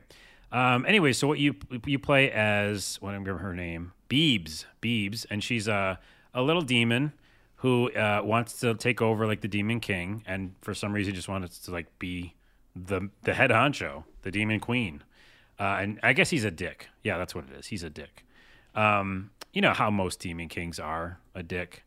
That's what I hear, at least. In general, yeah, I think it's a fair assumption, sure. Oh, and Demon King in the beginning of the game taunts her in her sleep. Like the first thing you do is you're playing through like a dream, and he's being a dick to you there. So anyway, so she wants to go take him over. But how you do that, and why the game's called Demon Turf, is you go to different turfs where these demon gangs are hanging out, and you got to take those over before you can challenge him. And what's really cool about the game, why I do like it, spoiler, is because the platforming is good. Again, you got to get that right. It's a platformer. Massive worlds, a lot of like puzzles and not puzzles, but like platforming puzzles, levitating things, you could fall to your death. Death is very easy to come back from, a la Meat Boy, right? So you don't ever feel too worried about that. Instantly right back. And then the world is just really interesting and funny. Like they do some comedy. And the whole thing is really just comedy. You're going around meeting people, finding these little villages that people live in. You can talk to pretty much everybody. There's lots of unlockable stuff. So if you're in the mood for like a platformer with unlockables, you know how we both like get in that mood. Oh, sure. That's what this is, right? Just, do you want a creepy, semi-creepy kind of comedy platformer with lots of unlockables? That's what this game is. Now, there's a little bit of combat. You can spin to like stun enemies, but also spin to fly because you turn into a bat because of reasons. And then you also can like punch, and you can, actually do some combat as well. Most of this game is like running around platforming. And then, you're just basically trying to take over these different sections. But, every world that you go to is like wild in design, like huge like platforms spinning, like crazy caves and just all sorts of things you can think of. So it's fun to kind of just see what each world is going to be like. You can also do that wall jump thing, back and forth. Oh, sure. For sure. And yeah, I think this game's just like a style game. Again, back to kind of a different spookiness where you're fighting bosses, you're fighting these turfs of these gangs and stuff like that, and you're seeing this weird world that's presented in sort of 2D. I really like it. I think it's just like relaxing and fun. And the other thing that's kind of novel about it is you set your own checkpoints. Oh, cool. Okay. Like you have them in your back pocket. They're like little flags. The only con is that I didn't know that you had a limited amount of them. Okay. And I just thought they were unlimited, which would have been amazing. Like per level, or what do you mean, like in the whole game, or what? No, not in the whole game. In like per section, yeah. I think wherever area you're in or something. I don't know how they delineate that, but all I know is I was in this section and I thought they were unlimited. I was like, this is the best game ever because I'm all about adventure mode right now, so there's no challenge. Right. So I used all mine up like in the easiest areas. I didn't need to at all, and then I got to a place I couldn't beat, and I really needed that flag to be able to start from there. So I had to go all the way back. So I just had to like restart, can you pick the flags back up, or you just restart the whole level? You have to restart the whole level. Okay, gotcha. So I was like, okay, start over, and then when I did, I knew when to put those flags down. But that's really cool. I wish there was only 3. Hopefully in the game you can unlock more, but right now 3 didn't seem like enough, because there was definitely a point where I was like, I did this jump spin, did this one thing, did this other thing, I'm not going to do that again. Right. So that's the reason I stopped. By the way, I played this game for like 4 hours or so. Like I played a while, but it was just one level, and I had to do a jump, spin to a thing, to a thing, to another thing, and I was out of flags, and I was like, you can go to hell, all right? I'm not playing you anymore. So I stopped for that night, but I think that if I just manage my flags better, I'll probably be okay. So yeah, I think it's fun and weird and spooky, and again, another alternative style of a creepy, funny game. Okay, right on. Creepy platformer too. That's fun. All right. Creepy, fun platformer, weird, different. Well, we are going to be keeping up the tone of weird and different because, boy, this is probably the most weird and most different that I played for Halloween Spooktacular. Uh-oh. It's called Fhtagn Simulator. It's Fhtagn. What? Simulator. If you're familiar with Lovecraft, you know what that word is. That word comes up a lot in Lovecraft writing, specifically around Cthulhu and the elder gods kind of stuff. It's one of the words that people say in their spells a lot. It's like a cry that they give when they're summoning Cthulhu or something. How do you pronounce it? I mean, I guess it's Fhtagn. I don't know. Fhtagn. Yeah, maybe. I don't know exactly how to pronounce it. Wait, did we just conjure it in the woods? The Fhtagn? Is it going to come for us? Stop. You can't say it. If you say it one more time. Fhtagn? No, you say it 5 damn times. It, you just said it. Damn it. Oh, only twice? That's like not even that much. Well, its times are short. Wait, I think really I hear it right now. I think I hear it. Okay, hurry up with this review because it's coming. That's my dog. He's just overweight. I'm sorry. Geez. He's breathing heavy. He's just heavy breather. Stop feeding that dog. Oh, it's so hard to say no to him, though. He's so cute. Anyway, Fhtagn Simulator. So this is a really, really bizarre game. So apparently I've never played a game like this before, but I did talk to some people who said that they had played similar games, but there's not many of them. It's a very unusual kind of thing. Basically, it is I almost want to say it's a deck builder, and it kind of is, but it also kind of isn't. So the whole game is Cthulhu themed. Everything about it is Cthulhu themed.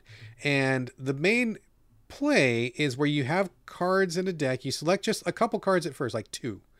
And then you place these cards in what I can only describe as like a carousel. So the carousel is on your screen. The cards go into the carousel. And since you only have 2 cards, there's a lot of empty spaces in the carousel. And you start the level and the carousel spins. And every time it makes a full revolution, it goes counterclockwise. Every time, or maybe it goes clockwise. Clockwise? Counterclockwise. Whatever, it doesn't matter, it spins. Anyway, when it makes a full revolution, it automatically calculates the relationship between those cards. I know that probably doesn't mean anything to anybody, but as an example, as you play further in the game, every time you make a revolution, you get to choose one card, add that to your carousel, and then it goes in. So, for example, this game is really true to the Cthulhu theme because you're trying to ultimately earn points. You want to earn enough points to summon Cthulhu, and you need to earn like a whole bunch of points. each level you have to earn a certain number, and if you clear that number, then you go on. If you don't clear that number, the game is over. Start over again. So kind of like a play-based, a run-based game in that sense. So you have like, you start with like 2 human cards, right? And it'll be like, human gives you +1 power. If a monster kills him, +8 power. So you can see that plays into the Cthulhu theme, where you want to kill humans as much as possible because they give you more power by killing them. So you plug in your guys. They go around once. You get like 2 points because no one's killed the humans. The next card you draw might be a monster that'll say it kills humans that it's next to. You plug that into your carousel. Hopefully it goes next to a human. This is one of the aspects of the game that I'm not really sold on, is it doesn't seem like there's a way for you to put the card where you want it to be. It seems like, if I'm not misunderstanding it, it just randomly selects a slot that for the card to go in. So if your monster ends up next to the human, great. It goes around the carousel one time. You get like a +8 because you just killed that guy. Wonderful. You made some progress. But if the monster ends up in some other random slot that's not next to a human, nothing happens. So it's a lot of randomness to it. And as you go each revolution, you slowly accumulate. The game auto calculates. You don't really do anything. It spins on its own. And the only real decisions that you're making are kind of choosing which card you want and hoping that it goes into a good slot. It's interesting. I feel like it's very interesting. I think it's a cool idea. I love the theming. I love the art is like super, super lo-fi, like really basic pixel art, like super, super basic, like 1-bit graphics, like really simple, but it's kind of cool looking. Music is pretty spoopy, which is great. And I think just the idea of this like auto spinning carousel with cards is pretty cool. I would like to explore that more.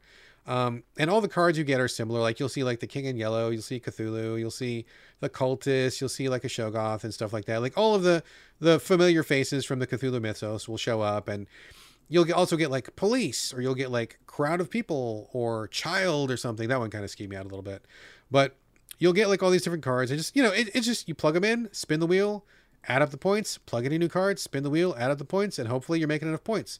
So it's weird. It almost feels like a clicker in some ways, or almost like an idle game in some ways. But the problem is that so number one, the person who is developing this game, I am almost 99% sure they're not an English speaker. So there's some translation confusion. Yeah, I'm looking it up right now, and it's kanji characters, so I have to translate it. Some of the stuff is not translated properly, which is confusing because in a game like this, it really hinges on you to know the rules, to know how the cards are going to interact with each other. And if there's any confusion, or if the cards don't work like you thought they did, I mean, it can end a run, no problem. Also, the randomness, I don't understand the value of not letting people put the cards where they want to go. I mean, if there is a way to do it, I didn't figure that out. It seemed like it was just random. So that to me was my biggest barrier, where I would see these combos of like, oh, okay, well, here's the vampire guy and I can put him next to this guy, except I can't figure out how to put him in. And I just had to like randomly hope that he would end up in the right spot, which did not really work for me. Well, I was going to say, I wonder if that's like their style though, right? They just want you to, like you said, to the clicker idea, like this is a thing that you experience, Maybe. I mean, possible. Maybe. Maybe. I don't know. It's hard to say. There's also a couple other mechanics, which I got to be real honest, I just did not understand. I think partly because it wasn't explained well, partly could have been a translation error, and partly because this is a brand new style of game for me, so I don't really have a knowledge base to build off of. But like one of them was like burning people or monsters, and then one was freezing monsters, and I straight up didn't understand it. I didn't know what was happening. And then the other thing was locking a slot. So it seemed like that was maybe the game's way of giving you some control over which aspects of the carousel your cards go into. But again, I didn't understand it. Like I was like I want to put my monster next to the human, but then I can't do that. But then I can lock this slot, which means it's either unlocked or locked. And I wasn't quite sure what that meant.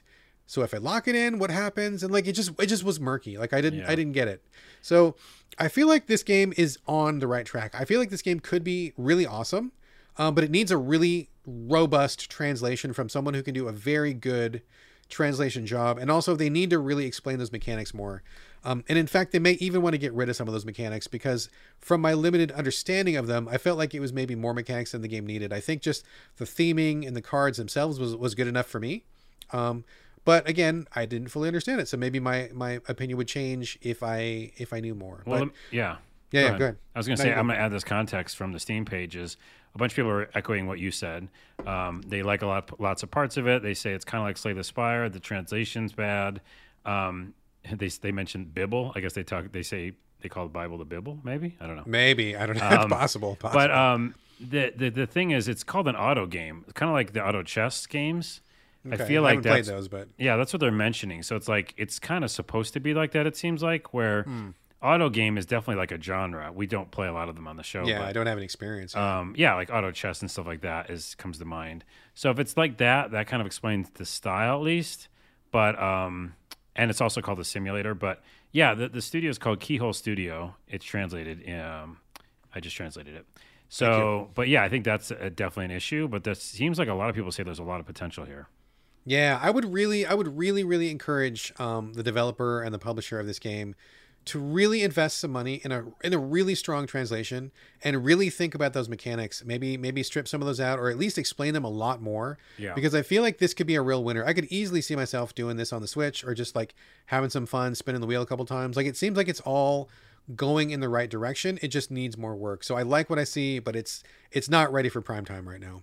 All right. Well, maybe check it out. Maybe check it out. All right. Last official game of the show is for you, Carlos, In Sound Mind. I don't know much about this one, so why don't you fill us in? It seems like you like this one. You played a lot of time with this one. Yeah. What is up with In Sound Mind? In Sound Mind is the closest type of game to the traditional first-person horror game that we're going to talk about this whole show. Okay. All right. And it came out because I kept seeing it show up, on the browse new games at some point. So it's been out for a little bit. But again, it showed up in my PlayStation Halloween sale. And okay. it was an easy purchase because it was much cheaper. So what is this game? Oh, this is such a great game. So spoiler. In Sound Mind, I want more of these types of games. Basically, the developer, by the way, is called We Create Stuff. And I just looked up. That's kind of on the nose, isn't it? I know. I'm starting with the ending first, which is I looked up the developer, and they made a game called Nightmare House 2. I don't know if there was ever a Nightmare House 1. But it's a free game, and it's a horror first-person game that's pretty creepy. And I just found the page. I'm going to download it today. But it's a free game, and it comes with a bunch of behind-the-scenes stuff, which is kind of cool, like free games. So what is this game? So it's first person, and why did I like it, by the way? It's because you watch the trailer, you'll know right away. Maybe you could do that when I'm talking about it. It is creepy. It feels like a weird Twilight Zone first-person horror game, where, again, remember I played Twilight Zone VR, which was just a horror game. Yeah, we talked about it last episode. That's right. Yeah, the monster comes after you, and that was mainly what it was, at least the whole first story. This is more traditional what I want out of a creepy mind horror game, which is you play as a guy who wakes up, doesn't know where he is. That's very classic, first person. But it becomes very unclassic where you start walking and exploring where you are in this building, and you can see that there's going to be light elements of gunplay and some combat, but back to what we said earlier, too, it's all about pacing. The beginning's about exploring, figuring out this weird place. Very soon in the game, you get phone calls, and the phone calls are from this other person. You don't know who it is, but they're making fun of you and saying that you, are going to get yours or whatever. And they kind of allude to your past, which is, I guess, you were a therapist and kind of helping patients and stuff like that. But then it also kind of gives you a mystery that's to solve, that there was this town and a lot of the people got sick from some chemicals, and it might be a corporation that did it. And you're like, what? So you keep getting these questions you want answered. But along the way, very early in the game, you find this cassette tape, and you find your office, which I guess is I think it's your office. And you put the cassette tape in the cassette player, and you go to a dream world. It opens up this dream world where you're listening to your patients, and you're listening to people who were affected by this, calamity that happened in town. But in this dream world, you can see a huge cassette tape in the distance, which I thought was a really nice stylistic thing, where the cassette tape, this massive, like a mountain of a cassette tape is playing while you're listening to these audio journals. And you're doing traversing, this weird world, which is murky and creepy looking. And then you go back to the world, I guess real world, you don't know yet. And you're in this building and you're doing more exploratory.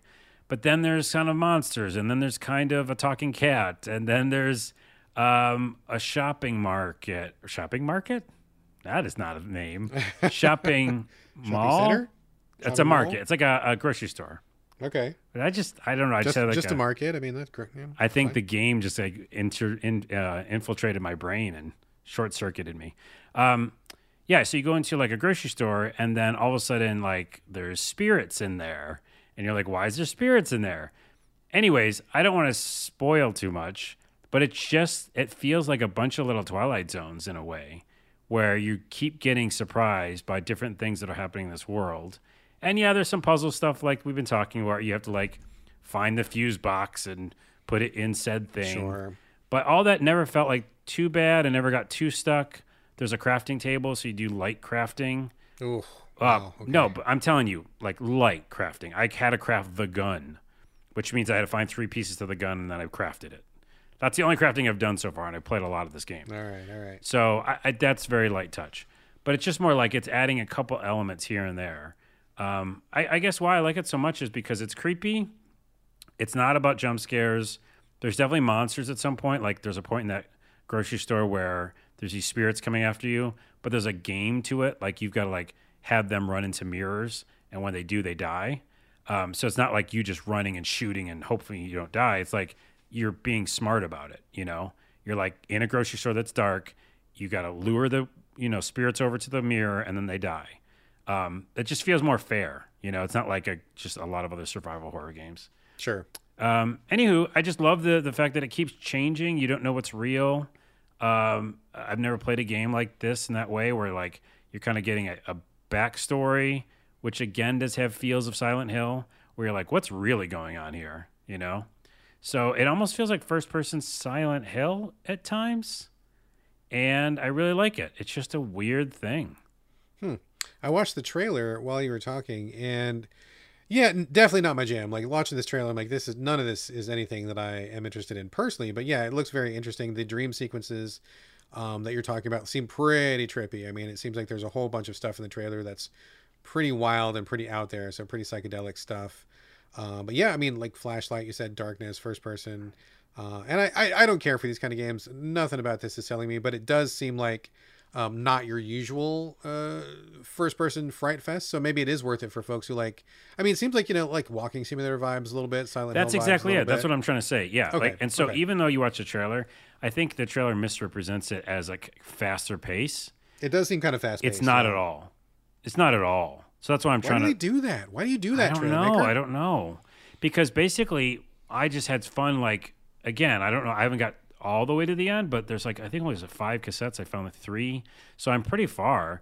And yeah, there's some boss elements, but like, I just feel like it's an exploratory and it's about the story they're telling, which is like, what happened to these people and evil corporations and, like a bigger story going on. And so, and then also I think what they do really well and maybe is misrepresented is those dreamscape worlds feel really cool and like you're jumping into a dream world, which again feels like Twilight Zone or something where you're like, this isn't real. And also like, I guess Resident Evil does that too. You're like, is this really happening to me right now? But yeah, I think it's misrepresented. It's definitely a slow, it's not like a first person horror game that I would bring to the show. Every game that we talked about so far is different. This is that same way. Like I spent just a long time walking around the building, finding stuff. And, it just felt fun and spooky. Okay, right on. I think it's a slower, fun, spooky game that's weird and makes you think because I think spoiler, I think at the end it's going to be like, big corporations are terrible. I mean, that I'll just spoil that now. That's true. That's Just scary. everybody, that's true. And because it's so real. Yeah, too real. Real. So I like the setup, and don't let the trailer make you think it's a run fest because I've basically been prodding along, just like learning about the world.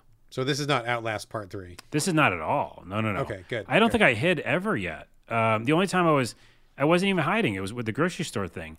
There was these spirits. I knew where they were. When I saw them, I ran and I made them break into the glass. But that was a plan. That wasn't like me going like ah. Right. Gotcha. Yeah, I really like this game. Cool, excellent. In Sound Mind, you're playing it on PlayStation. I think it's on every platform right now. I think it is, yeah. All right, excellent. That is the conclusion of the games that Carlos and I had time to play. Now, that was a lot of games. We covered a lot there, and I feel like we did justice to our initial concept of trying to bring non-standard Halloween games. I don't think we really brought your traditional first-person corridor spook fest. No, not at all. Which I'm proud about. I'm proud about that. But we also had a lot of suggestions from people who wanted us to cover games for the show. We put out the call maybe 2-3 weeks ago and asked people, what kind of non-standard games they would like us to play. We got a lot. I mean, we got too many to even get to. I'm going to cover some of these in the future. Carlos, I think you're probably going to bring some of these in the future as well. But let me run through a couple of the titles now. And in case any of y'all want to jump on these, maybe you can play these ahead of time. Then you'll know what we're talking about when we bring them to the show. The first one is one that I've talked about a million times, but it got a lot of votes.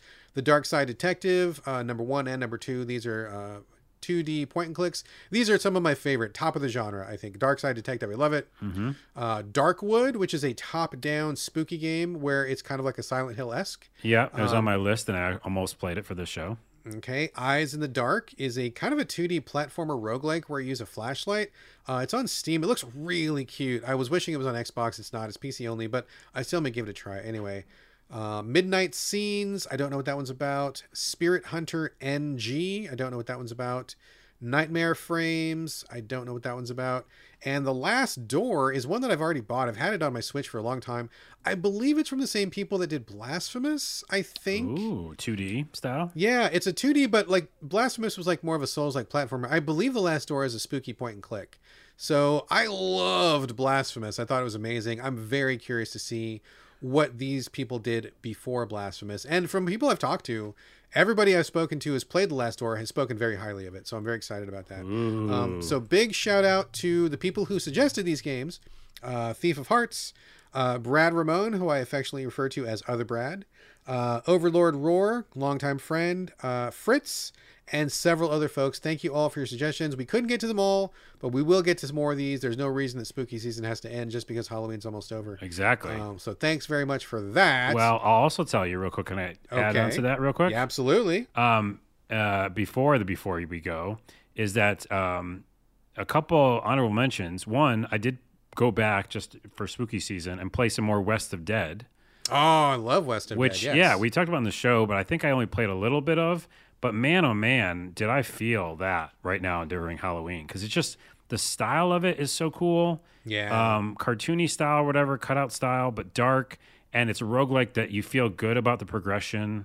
I don't know. I just tell people to check that out if you want to play kind of an action-y, dude, it's always thing. Yeah, it's always on my hard drive. I come back to it every so often. I talked about it when it came out, and I talked about it when they dropped their first DLC. I don't talk about it anymore because I'd be talking about it all the time, but I dip into it every so often. I haven't beat it yet, but like I make a little progress and I come back and put it down. But it's one of those that I really revisit, which is pretty rare. Because the gameplay is just so good. Yeah, it is really good. So that's a Halloween kind of spooky shooter kind of game. Yep. And also Zomboid, I almost played. I really think I'm going to download it. It's, again, super cheap right now. I'm playing it on PlayStation. I think Zomboid. Okay, I'm going to look it up. It's basically Arkanoid, but with RPG zombie monsters. Okay, that sounds fun. I know, right? So that's like a no-brainer. So that's an honorable mention. And not honorable mentioning, but also mentioning, I didn't play, but I was real close to playing the Jumping Pumpkin. Oh, man. Is that one of those $1.99 yes. motherfuckers on PlayStation? It's like Zump Jump. Not as good as Zump Jump, which is like, in my opinion, almost as good as Elden Ring. Nothing's going to step to Zump Jump. No. Come on. But the Jumping Pumpkin is available. I would maybe not suggest to get it, but all right, let's do our one last thing before we go, because we are going to go pretty quickly. I want to bring up really quickly the 101 scariest horror moments. We've been really pimping this one hard the last couple episodes. Yep. But the series finally ended. We finally got to the top 10. We got to the number 1, so we got to see the whole thing. I have some thoughts, but Carlos, what was your thought on the whole wrap up, and especially the top 10? I was disappointed by the top 10. Okay. I really enjoyed the whole series. Again, done very well. I'm watching this in tandem with In Search for Darkness. We're going to start that Darkness. Yeah, we're going to start, which is great. That one's more about the 80s movies. This is about all movies, right? Any time period. Yep, so there's a lot of new movies in this one as well. I liked it a lot. The top 10, we don't need to break it down, but the top 10, the problem I have with that is the same problem as I have with this pretty much the whole series, which is that 101 Scariest Moments is probably the wrong name for this series.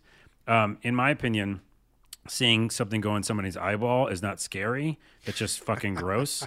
And a ton of movies on this list were just gore. There was a lot of eyeball penetration on this list. Yeah, well, and just also just crazy gore, you know?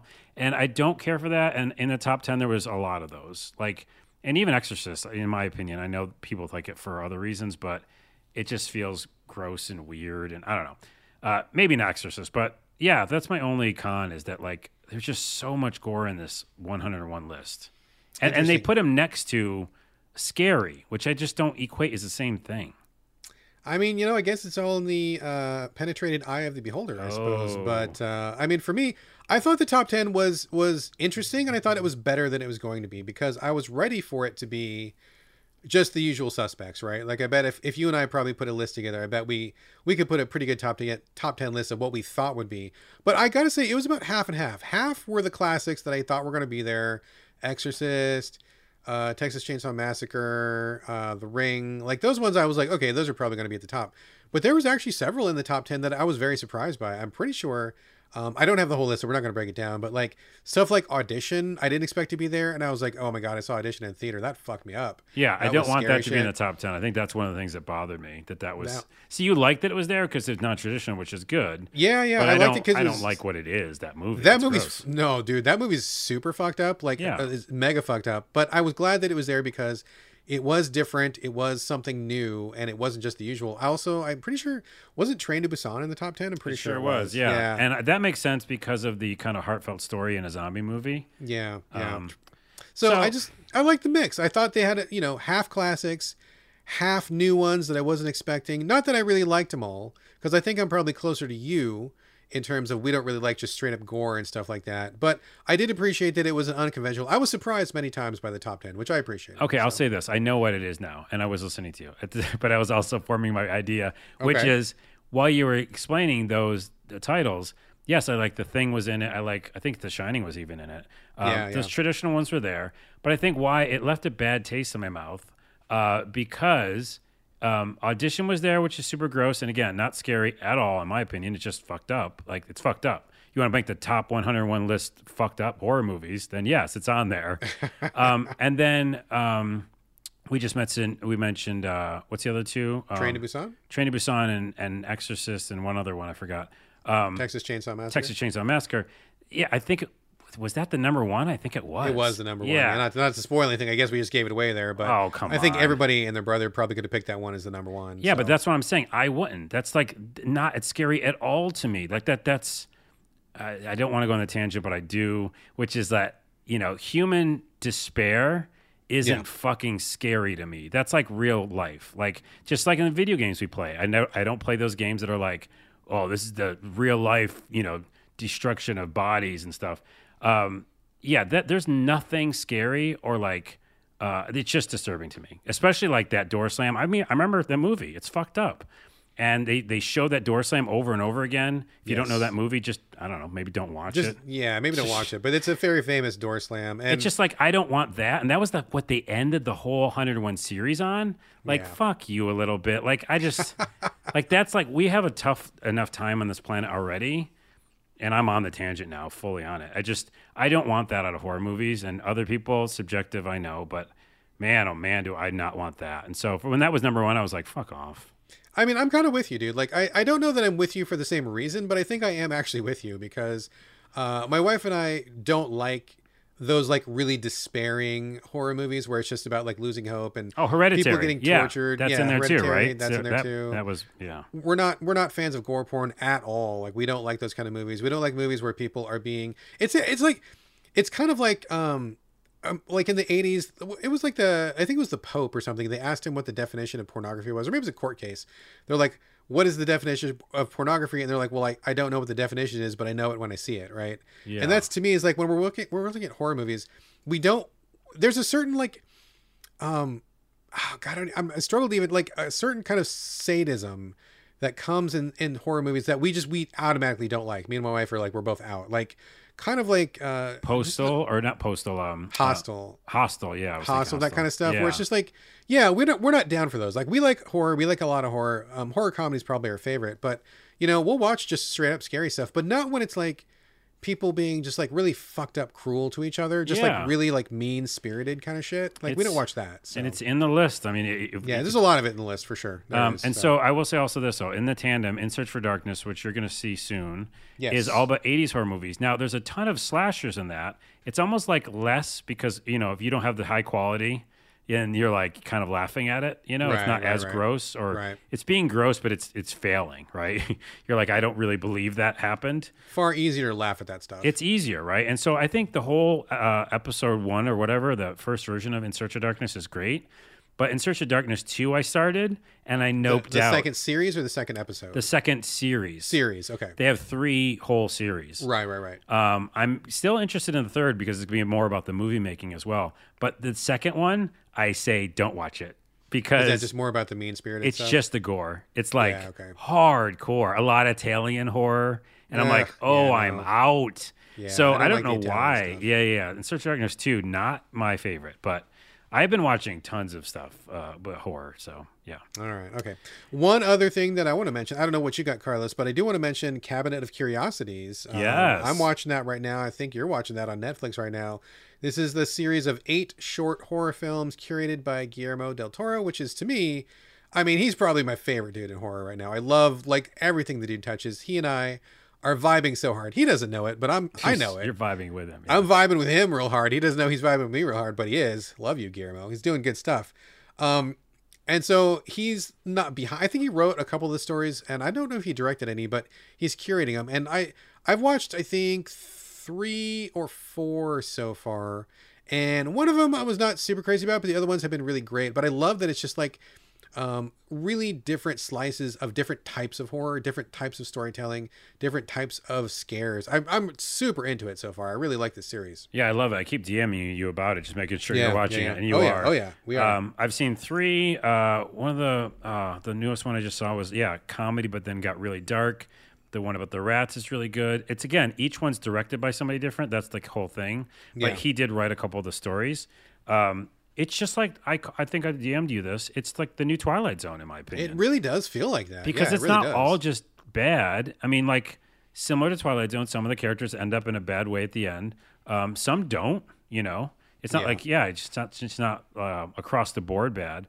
But, and some characters who are bad get their comeuppance, which, you know, you would see in Twilight Zones all the time. For sure. But it just feels like these really cool, like, Black Mirror episodes or Twilight Zone, and done very well. Like, each one's done amazing. Yeah. And so different. Highly recommend it. I'm loving it. It's probably my favorite thing to watch right now. Me and my wife cannot get enough, so we're going to watch more tonight. That's all I had for before we go. You got anything left over there, one Carlos? thing is, I'll probably, for Halloween, watch Young Frankenstein, because I haven't seen that for a while. Classic. Yeah, and I just found out it's on HBO, so if you have HBO... Oh, shit. Okay, I know what we're doing today. You can watch it today or tomorrow for Halloween. And also, I might, even though I just spoke ill against this, which I'm so on the fence of this, you could tell me right now if I should do it or not. I want to watch Barbarian, even though dude. I just heard, you know, I just was talking about how I don't want to see people kill each other. And I know there's a basement and there's a bad person down there or something's down there. So I know it's going to get gory, but I heard there's like tons of comedy in it. So I'm really glad you brought this up, because I was literally just talking about this yesterday. Okay. Because the number one thing, Barbarian just hit HBO Max, so you can watch it for free if you subscribe, or quote unquote free. I don't know anything about it, and everybody I talk to says don't read anything about it, don't watch anything about it, go into it cold. And I'm like, okay, but just like me and Carlos were talking about a second ago, I don't like gore porn, and I'm like, I don't want to walk into like a Hostel / Saw type situation, right? Especially with like the wife there, like I don't want to do that. And so I talked to Mike Susky, Game Critics writer and also friend, and he assured me that it is not a gory Hostel type situation. He's like, it's not that bad at all. He really liked it a lot, and he's got good taste in movies. And a lot of people are saying there are laughs. They're saying it's kind of funny too, which is like, oh wait, I thought this was a super scary, but it's not. I mean, it's scary, but also funny. And the funny is what I want to see. So I think we're going to give it a shot, like either tonight or tomorrow. Shit. We're both going to do it. We're both going to go in. I think we should go for it. You and me both watch it before the next episode, and then we'll compare. But all I know is don't read anything. Don't read reviews. Just go into it. and we'll see what happens. And and full disclosure, I have no problem noping out of a movie if it rubs me Right, the wrong and way, I will so, too. And yeah. we can say that next episode. We'll say we did or no, we didn't. But by the way, this is like we're in the woods right now, and we see that house, that Barbarian movie in the distance. Yes. Do we think it's a safe place or do we not? Well, we're both going to go to it right now at the end of the show. Hopefully it's safe. Hopefully it's fine. Hopefully they got like cookies and cocoa. But Oh, we there's don't know. no cookies for sure. Oh, damn it. Yeah, and no cocoa. No, I just don't want a metal door. That's all I don't want a No, metal you door. want that slamming slam. metal door. Yeah, exactly. I'm just afraid. I think that what they're going to do. Okay, here's my This is a total prediction. guess. Here's Total my prediction. guess. They're gonna lure you in with the fact that it's not a traditional movie. Certain people are gonna live when you think they're gonna die. It's not what you think. Instead of a person killing, by the way, I have no idea, so I'm not spoiling. Yeah, I don't it. either. I don't know anything about Instead it. of a person being a murderer, it's going to be a monster. It's going to be some sort of magic, mystical curse, right? And there's going to be comedy down there, but you're also going to see fucking destruction, gore. And I bet you it's going to be both. And then even the Suskies of the world are going to be like, it wasn't that bad because I'm used to a lot of gore. But I bet you and I are going to be like, we got through it, but we feel bad. Probably. I mean, that sounds like a pretty realistic. That's a good pretty prediction. realistic- Yeah, that's a good prediction. So we got to remember this. We're going to circle back. I will watch it before the next episode. You watch it before the next episode. We'll come back and circle back and talk about Barbarian next time, and we'll see what happens. Anything could happen. Who knows? Right? Okay. I don't know. So, And to leave all right. everybody with last movie for horror Halloween, because I just thought of it. You want a movie that will circumvent? Nope. I can't speak this episode. Will change your mind about what horror could be. Cabin in the Woods. Oh, I love Cabin in the Woods. So great. Now that's what I want out of Barbarian, right? I don't think I'm going to get it. But Cabin in the knows? Woods is comedy, horror, weird, totally weird ending. Unexpected. Yeah, dude. It's Love crazy. the ending. Yeah, it's an all timer. It's an all timer. Cabin in the Woods. All right. Anything else, Carlos? No, I'm out of breath. I'm done. I'm out of breath as well. All right, folks, that is our show. Our Halloween Spooktacular 2022 is now at a close. As always, we'd love to get your questions and comments. Hit us up, SoVideoGamesPodcast@gmail.com. We're also on Twitter @SoVideoGames, but you can reach us individually. Carlos, where are we directing your traffic this week? YouTube.com/Carlos Verdella. That's where are all my sketches. And DodgeRollMarketing.com if you want me to make a video for your video game. And you do. Get this guy working for you. Here we go. As for me, it's Sims Always on Instagram. It's on Twitter. It's my name, BradGallaway. All A's, no O's. And that's going to do it for the Spooktacular, episode 308. Hopefully we brought something new to your horizon. Maybe try some of those. Let us know what you think. And also, thank you again for joining us here on the Videogame podcast. As per usual, we'll see you next week. But in the meantime, this is bye from Brad. And boo from Carlos. And I don't want to go in that house that has Barbarian in it. It's might probably be just a cookies. Barbarian. Maybe it's a melee movie. It's That like would be fucking amazing if they got to the basement and it was like a Conan sort of a thing. Yeah, and then how the main characters win is they do a dodge roll out of the way. We should play some bets on this. I got $5. I got no money on that. It's gonna be fucked up.